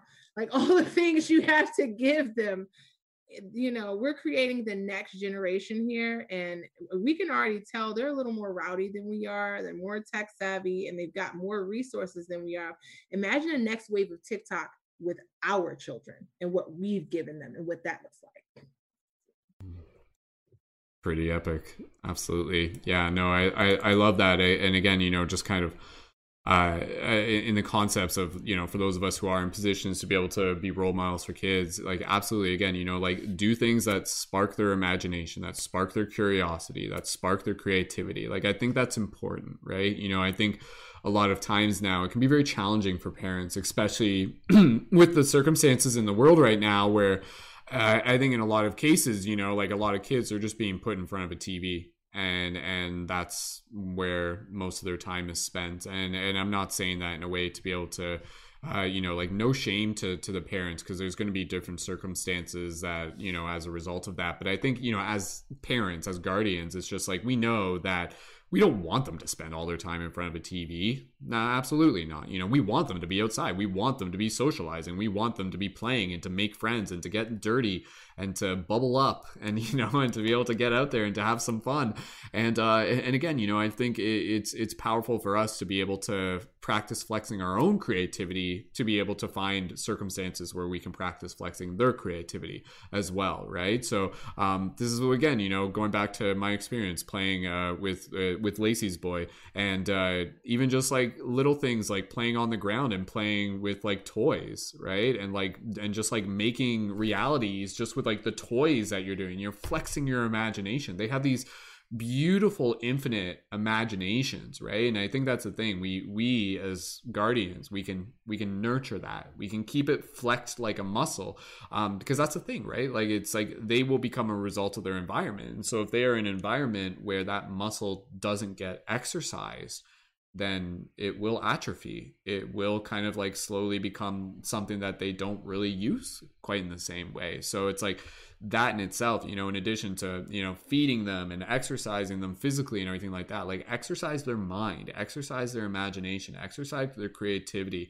and to really just be able to celebrate that and to meet them in that space where you're actually flexing your creativity as well. So again, I feel kids do carry with them this like this epic potential, and just knowing that it's there gives us a little bit of just like direction on, you know, how do we create the space to be able to help foster that, and through games and through play and through questions and curiosity and through example as well, right? So okay, team, we're almost done here. Again, I know this is a discussion that we could go a little bit longer on, but we're gonna keep things wrapped up in the next little bit. So who else? Jennifer, who had their hand up before? Who wanted to just, Becca. Okay, Becca wanted to be able to share. Was there anybody else who just, so this is just closing after Becca then, if Carly. Okay, so after Becca, then Carly, and then if anybody else did want to jump in, let me know. But other than that, we'll just move into a short little meditation and we'll wrap it up. So Becca, when you're ready, any closing additional thoughts and anything else you'd like to share? Go ahead. Yeah, sure. I just wanted to say thank you to everyone for this space and this discussion, because it's absolutely beautiful. And I'm so glad that there's more than just me that realizes that there's things that's missing for these future generations, and that we can, as a community, bring that all back together. I'm going to say on behalf of Ava that I'm grateful for all of you, because you're making her into such a strong, well, she was strong before, but she's even stronger now with all of us behind her. And it's given me more confidence as a mom as well, and as an individual, to grow all of our lives together. And you're right, Brendan, that they're so intelligent, like the things that they come out with. Me and Ava, we've been practicing eye gazing, and she said, I asked her, what does it feel like for you? And she said, it feels like a banjo string from my heart to yours. I mean, what? I do poetry, and I wouldn't have even come up with anything that good. So yeah, just great. So much thanks. If there was a bigger word for it, I would use it, but I don't have one. Thank you. Oh, thank you as well, Becca, and thank you as well, Ava. So awesome. All right, okay, we'll keep passing things around here. Carly, I'll pass it over to you when you're ready. Go right ahead. Yeah, so much gratitude for everything everybody said. All of the moms that have shared, and all of the caretakers, and you know, I think it's always good to get you know, people who aren't yet parents' perspectives too. So I think everything everyone said was just like resonated. Good reminders. When Jessica said about, you know, how hard parenting can be, that, I mean, I don't know if you guys saw, I was just bawling. Like, I was like, yes, like, it's so hard some days to do the right thing. And even when, especially when you're on the spiritual journey and you know how your parents, you know, didn't always do the right thing, and how that still affects you as an adult, to look at myself really, you know, really right in the eye and just go like, have I always done the right thing? No, but that does lend me well to give my child space to open up to me no matter what he does, and recognize that none of us are perfect, and just try to be a little better every day. And he, as soon as I started crying, he came in here, like every time, even if it's just like a couple tears, he knows like we're so connected. And I'm really excited to be a part of this community too, and to keep growing as an individual, as a parent, to have you guys to lean on when days are rough, and to just know, like, you know, we don't always have to be perfect, but as long as we're trying to be a little better every day, like that's what counts. And yeah, totally, just everything everyone said was just like right in my heart. Like, I love you all so much, and I needed this. I didn't think I was going to be able to stay for the whole thing. My son has been so good, just like playing and being goofball. And normally he's a night owl. Like, I want to say he goes to bed at a normal, reasonable hour for a 2-year-old, but he doesn't. He will stay up way later than I would ever. Like, so we try to just calm things down, and you know, it's a learning process. But like I said, just getting better every day. So I just want to thank you all for it. This was a great chat. This was so powerful for me. And I just love you all so much. What a beautiful community we share. Thank you. Thank you, Carly. Absolutely, yeah. Just feeling so much love for everybody here, and so grateful just to be able to hang out with everyone. And again, who else just wanted to? Maureen, did you? Who else wanted to just be able to? Jessica, okay, all right. And then after that, we'll just close it off. One other just very, very powerful idea that I just want to be able to share with, and I think it's like fitting to just get close to the end of it. I feel like there's a quote here, and I can't remember off the top of my head, but I know what the idea is. And basically the idea is that we do not, how do I say this properly? We do not own our children. Like, they are their own beings. You know, like I think, again, as parents, and again, obviously I'm not a parent, so I can't specifically talk from that. I'm not biologically, I don't have a child yet.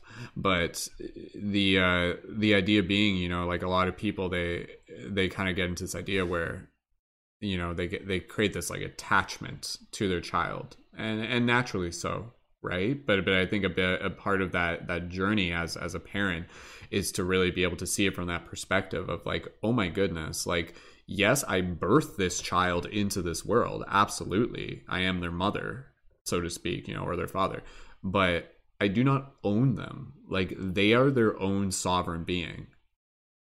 Like, that's a huge thing, because then again, at that point, like, you are an ambassador, like, you are in service, you are helping them mature into the being that they're here to be. And it's beautiful to be able to see things from this perspective. And I'm sure for a lot of the parents in here, you can see this.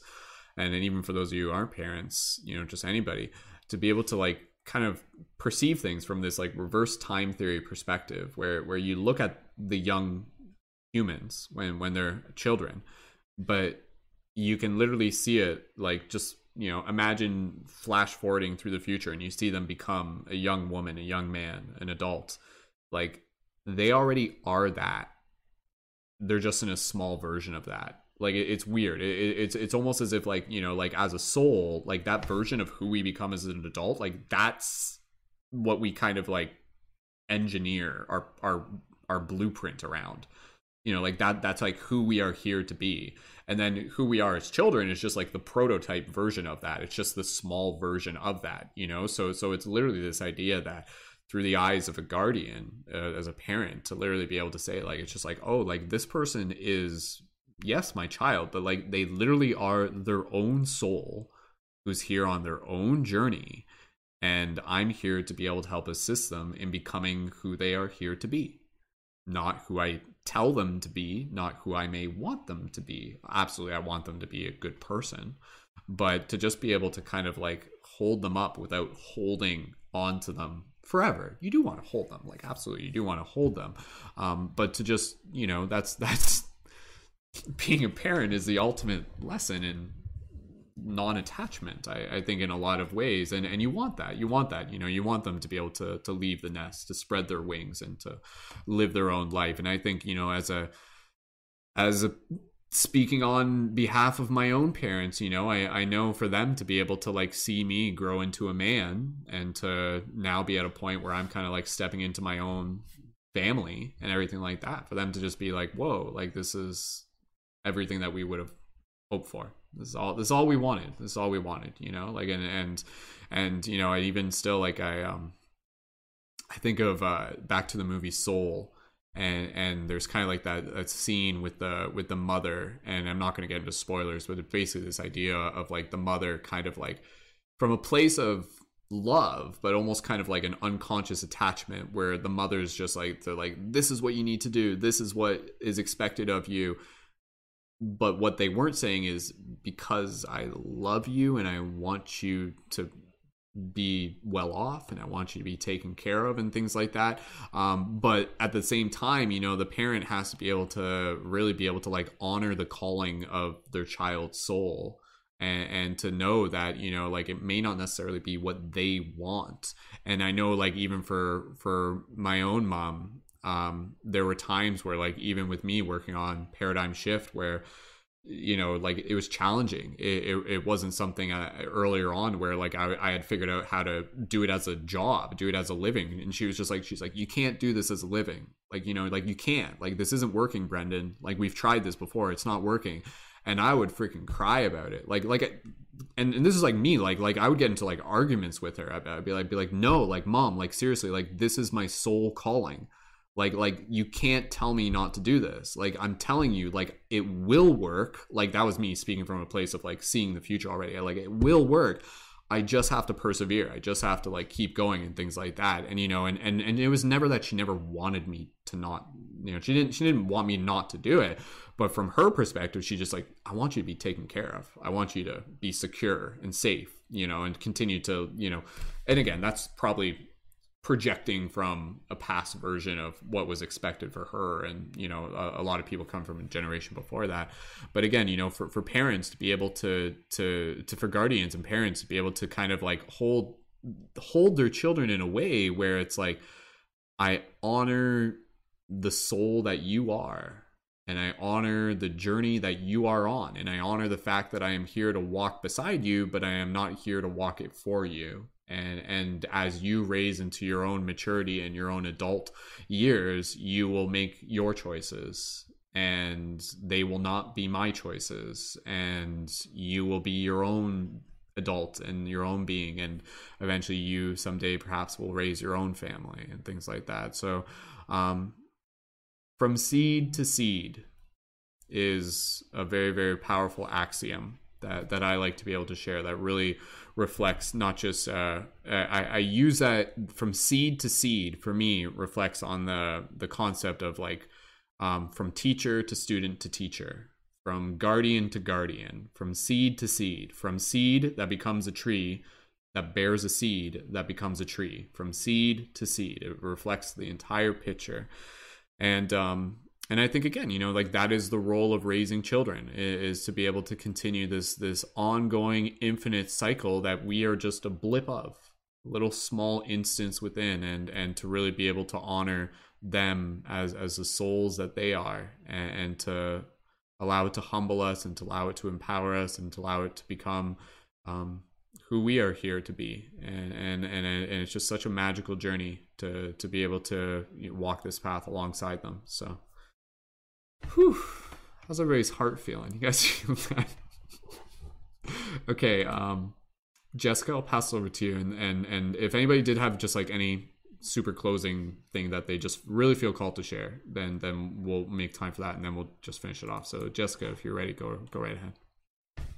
I love that sentiment, because I think that's kind of what I was thinking to share, is kind of that idea of the connection with your kids, to the connection of yourself, to the connection of your parents. And in trying to hold your kids up, you have to go to that space of recognizing yourself and doing that work on yourself, and recognizing you're doing the best that you can. And through the work I've done with myself, I can see, you know, my parents have made mistakes, and parents make so many mistakes in different degrees, but there's, to some level, they were doing the best that they could do. And in coming to terms with that gave me more space to then be there for my kid and allow, you know, them to be who they need to be. And hopefully they will recognize that little bit of growth within myself, so that when they get to their point where their seed is going on, you know, it's just a little bit bigger, they can offer a little bit more space for their children to be who they need to be. And it just kind of connects back to that holding space. And so I really liked that, seed to seed. Thank you. Beautiful. Thank you as well, Jessica. So, okay, team. Anybody else? Just even if it's just closing gratitude, you guys are more than welcome. Just be able to pour your hearts out real quick, and then we'll wrap it up here. So, anybody else just want to? Maureen, yeah, we'll pass it over to you when you're ready. Maureen, go ahead. We didn't officially hear from Baby Yoda today, so thank you, Baby Yoda, for joining us. He was speaking through us, I think. So I think he was. First of all, lots of gratitude for this group. Definitely have learned a lot and have grown a lot with all of you, and I appreciate definitely on the hard days, you guys really keep me grounded, keep me clear-headed. We've touched on this a bit, but I feel like it needs to be retouched. Our trauma and how we perceived it and how we are now trying to not repeat those mistakes with our children. That means that there is still a trauma there that needs to be healed. If you are not okay with repeating the same mistakes your parents made, that they are still hurting you because you may make those mistakes. It's okay to see that future and to see like, oh, I don't want to go down that path. But you also need to acknowledge that it is okay if you did, because they are a part of you. And at some point we identify with them. And if we can let that go, we heal better. So that was all I wanted to touch on for healing that part of the trauma. Because if we can't heal that trauma, even if like we move on, it can be passed on with our energy. Okay, that's all I was thinking. Because I know my parents had some traumatic styles, and I recently got over the fact that I did not want to raise my daughter anything like them, like to the point where I'm in this extreme setting and style of life. And I realized, I was like, wow, I'm taking it to the other extreme, trying to be nothing like them. And that's not okay either. So I just wanted to mention that because I grew out of that like literally a couple days ago. So yeah.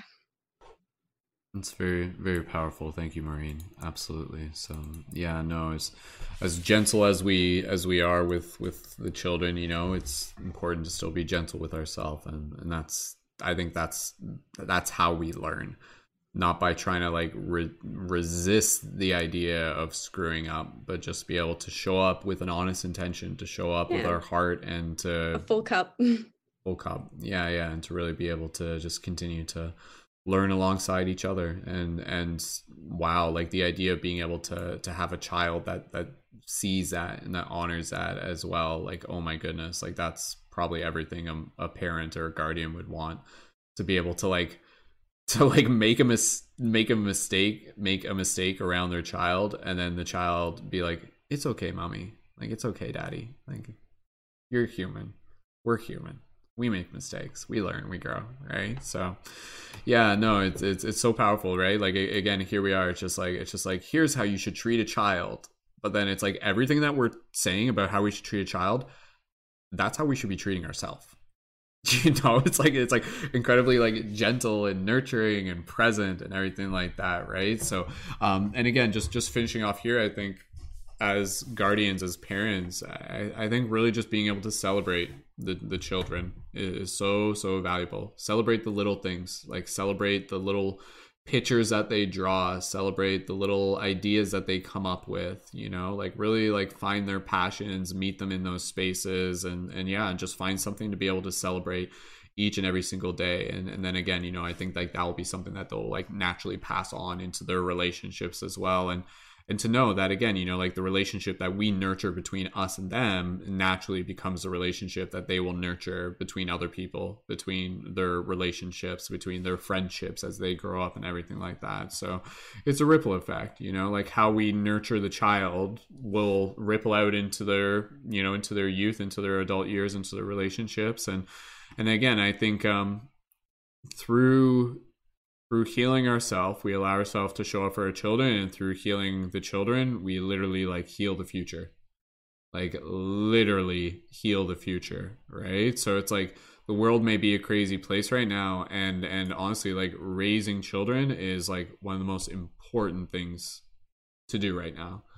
And you know, control what you can, accept the things that you can't, and to really just be focused on where, you know, where that energy really matters most, and be it with those relationships that we're fostering with our kids. And again, even in today's day and age, I saw some people, they were kind of, you know, right now, raising children right now, very stressful for the kids.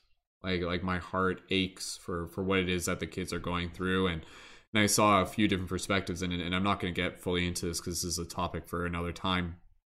But even still, you know, like within the state of the world that we are in right now, with this upside down, topsy-turvy world, even still, this is a great opportunity to perhaps teach them about resilience and about gratitude and about presence, and to know that this too will not last forever. Things will change. And I hope that out of this, through our leadership, that you know, the children will come out of this, and it will help them be able to like really appreciate the world in a new way.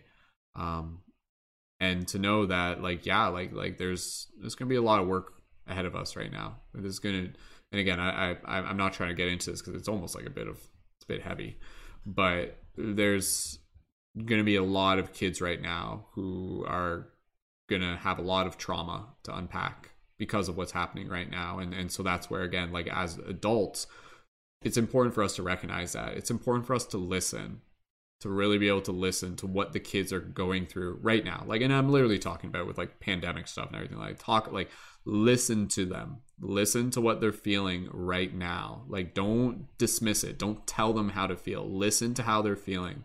And again, you know, out of that, like it's important for both of us to just be able to like build resilience. And this is where, you know, mindfulness practices, getting out, being creative, flexing your imagination, all of these little things. And yeah, no, this is a powerful time to be a parent raising a child, and my heart just, you know, goes to each and every single one of us who are doing our best. And that's all you need to do. It's all you really need to do. And I see that, and I honor the fact that each and every single one of us is doing our best, and you know, the world is a better place because of it. So raising children, what a beautiful, magical, incredibly amazing opportunity and gift for each and every single one of us, and for those of us still stepping into that path. And, you know, again, I hope for the people listening to this, I'm sure there are some people listening to this who aren't at that point where they're, you know, like mentoring or they're not like parents themselves. But again, there's always the opportunity to mentor. You're always going to have maybe a niece or a nephew and things like that. Like and even if it's not every single relationship is an opportunity to be able to really be present with how you're showing up, and just show up with as much heartfelt intention as possible. And we hope that this discussion nurtures your heart and fills your spirit, and motivates you to continue to choose to be the change that you wish to see in the world, and to nurture that change within the generations that are behind us, and that will help create that future together. And we're creating it together with them. So beautiful. Last call. Did anybody really want to just be able to share anything real quick? Carly, yeah, your hand was up. Go ahead, Carly, real quick. Or as much time as you need. Yeah. Yeah, no, quick. Carly, your mic's kind of a little wonky right now. You could probably just, I don't know if, yeah, I'm not sure if you need to I don't know if you want to unplug it, because he's sleeping right now, obviously. Yeah, you can just, oh, that's a little, no. Can you unplug whatever you're plugged in? Like, I think it's still picking up through your headphone thing. It might be okay now. Just try now. Is that better? Yeah, it's fine now. Go ahead. Yeah, that's okay. So the quote that you were referring to, I've got The Prophet by Khalil Gibran. Yes. Your children are not your children. They are the sons and daughters of life's longing for itself. They come through you, but not from you. And though they are with you, yet they belong not to you. Mm-hmm. You may give them your love, but not your thoughts, for they have their own thoughts. You may house their bodies, but not their souls, for their souls dwell in the house of tomorrow, which you cannot visit, not even in your dreams. You may strive to be like them, but seek not to make them like you. That's all. Beautiful. I'm glad we were able to find that. That's it. That's it. That's exactly what I was referring to. So that's beautiful. And yeah, again, you know, what an epic story to be able to just think that each every single one of us, like, you know, from that perspective, it's like, oh, we chose to come here at this time to be, you know, indigo, crystal, rainbow, you know, ambassadors, guardians, or whatever it is, light guardians. And then it's like equally as much, it's like our children came to be here with us at this time.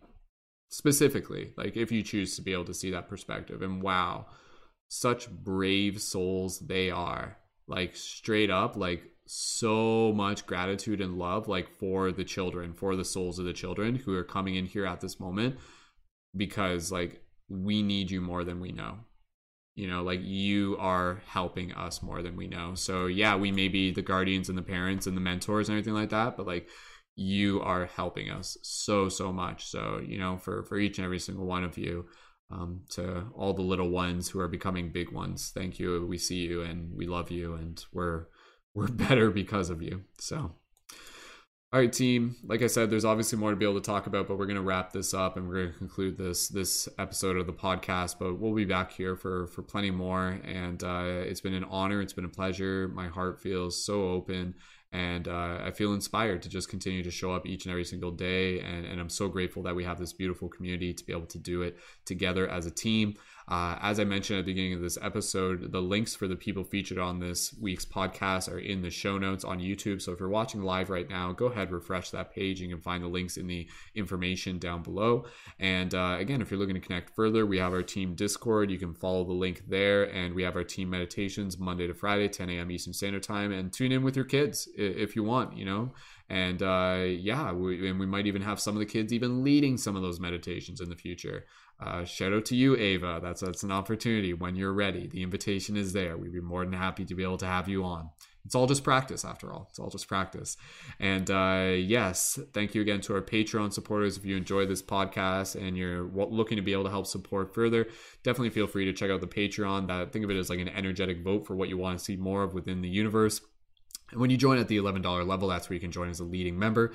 And that's where you get full access to the Discord, the ability to join on air for these weekly podcasts, plus lots more to be able to help support you and help you get connected with the rest of the beautiful community that we have here. And be sure to check out Spotify, Paradigm Shift Radio, and the item shops there if you want to get some Light Guardian crystals. The kids love the Light Guardian crystals, I will say. Like a lot of the parents, they buy them, and the kids are like, "Oh, these are like magic crystals, right?" So if you're getting a Light Guardian crystal, maybe get one for your kid or something like that. Like seriously, they love them.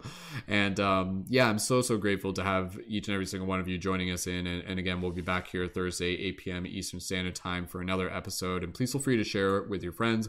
After this, go ahead, leave a comment in the Discord. We'll wrap this up here.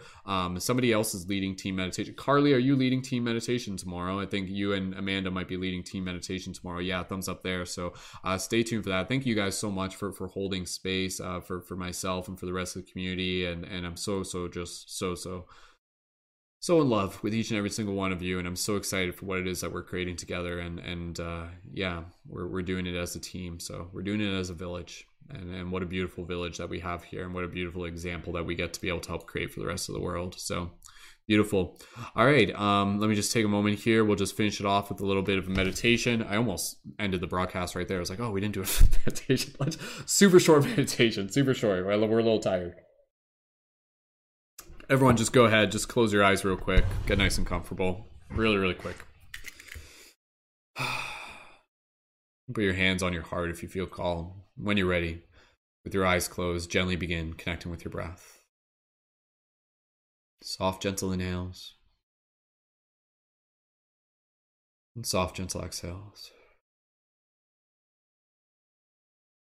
Just go ahead and gently straighten up your posture. Open up your chest, relax your face. Bringing us back to this space of all of us just sitting in this beautiful circle. You can imagine us sitting there, some of the children joining us in the circle. Maybe they're sitting on their parents' lap or their guardian's lap. Some of them maturing into their own young adult versions of themselves, sitting there. Just taking this opportunity to really just honor each and every single one of us as equals, as teachers, as students, learning and loving, growing together. Just allow yourself to be able to express gratitude from your heart to every single person here, and just imagine any additional beautiful energy moving between us, just kind of swirling through the air. Just feel it continuing to open up your heart even more.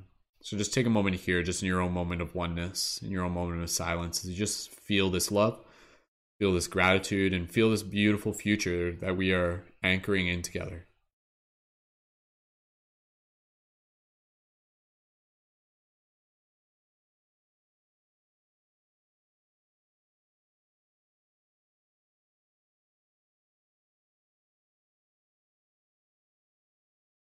Continuing to breathe here. Take a moment. express any specific phrase of gratitude to everyone here, something in theme with today's message.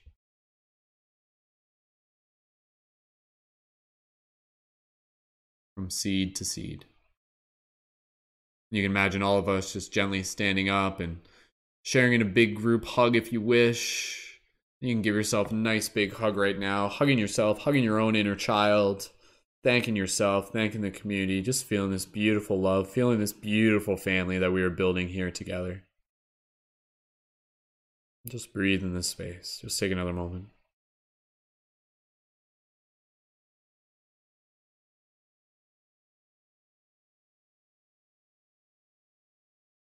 And gently, if you want, you can gently release your arms, and we'll just do a couple inhale, exhales with a bit of a sigh. Deep inhale together. Exhale, bit of a sigh. Do 2 more of those. Inhale. And 1 more if you wish. Inhale.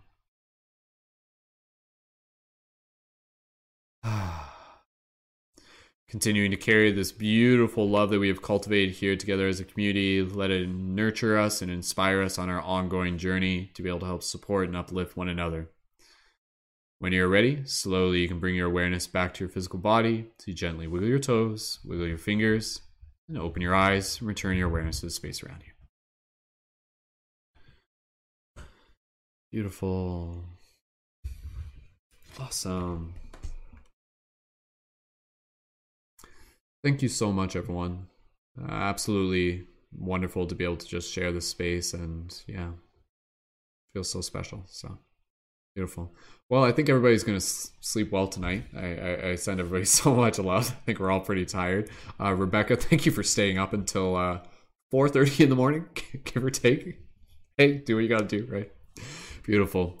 And yeah, the story continues through the love that we share. So to all the little ones and all the big little ones, to the child in all of us, to the parent and the guardian in all of us, I see you, I honor you, I love you, I thank you. So we'll finish it off. All the information and the links that you need are in the info for this video. Share your friends. If you guys want to screenshot this, post it to Instagram, let people know what it is that we got going on here. And yeah, we'll be back once again for more ongoing adventures of this shift in consciousness that we are living together. So with that said, we are concluding the broadcast here and inviting everybody to gently unmute their microphones and make some noise and send some love. And we'll say good night and until next time to every single beautiful person for joining us once again. So go ahead, say good night, everyone. We love you guys. Good night. Love you all. Thank you. Sleep well. Thank everybody for the space. Thank you so much. Beautiful. All right.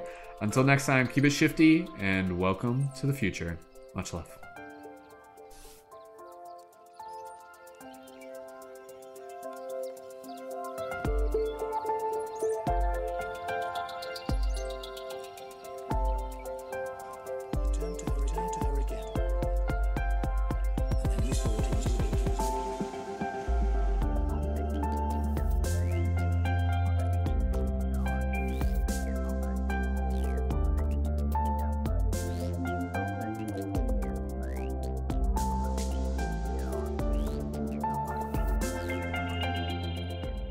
Special thank you to Danny Leonardo, whose music is featured at the beginning and end of this broadcast. Be sure to check out more of Danny's work in the YouTube info below. Thank you, Danny.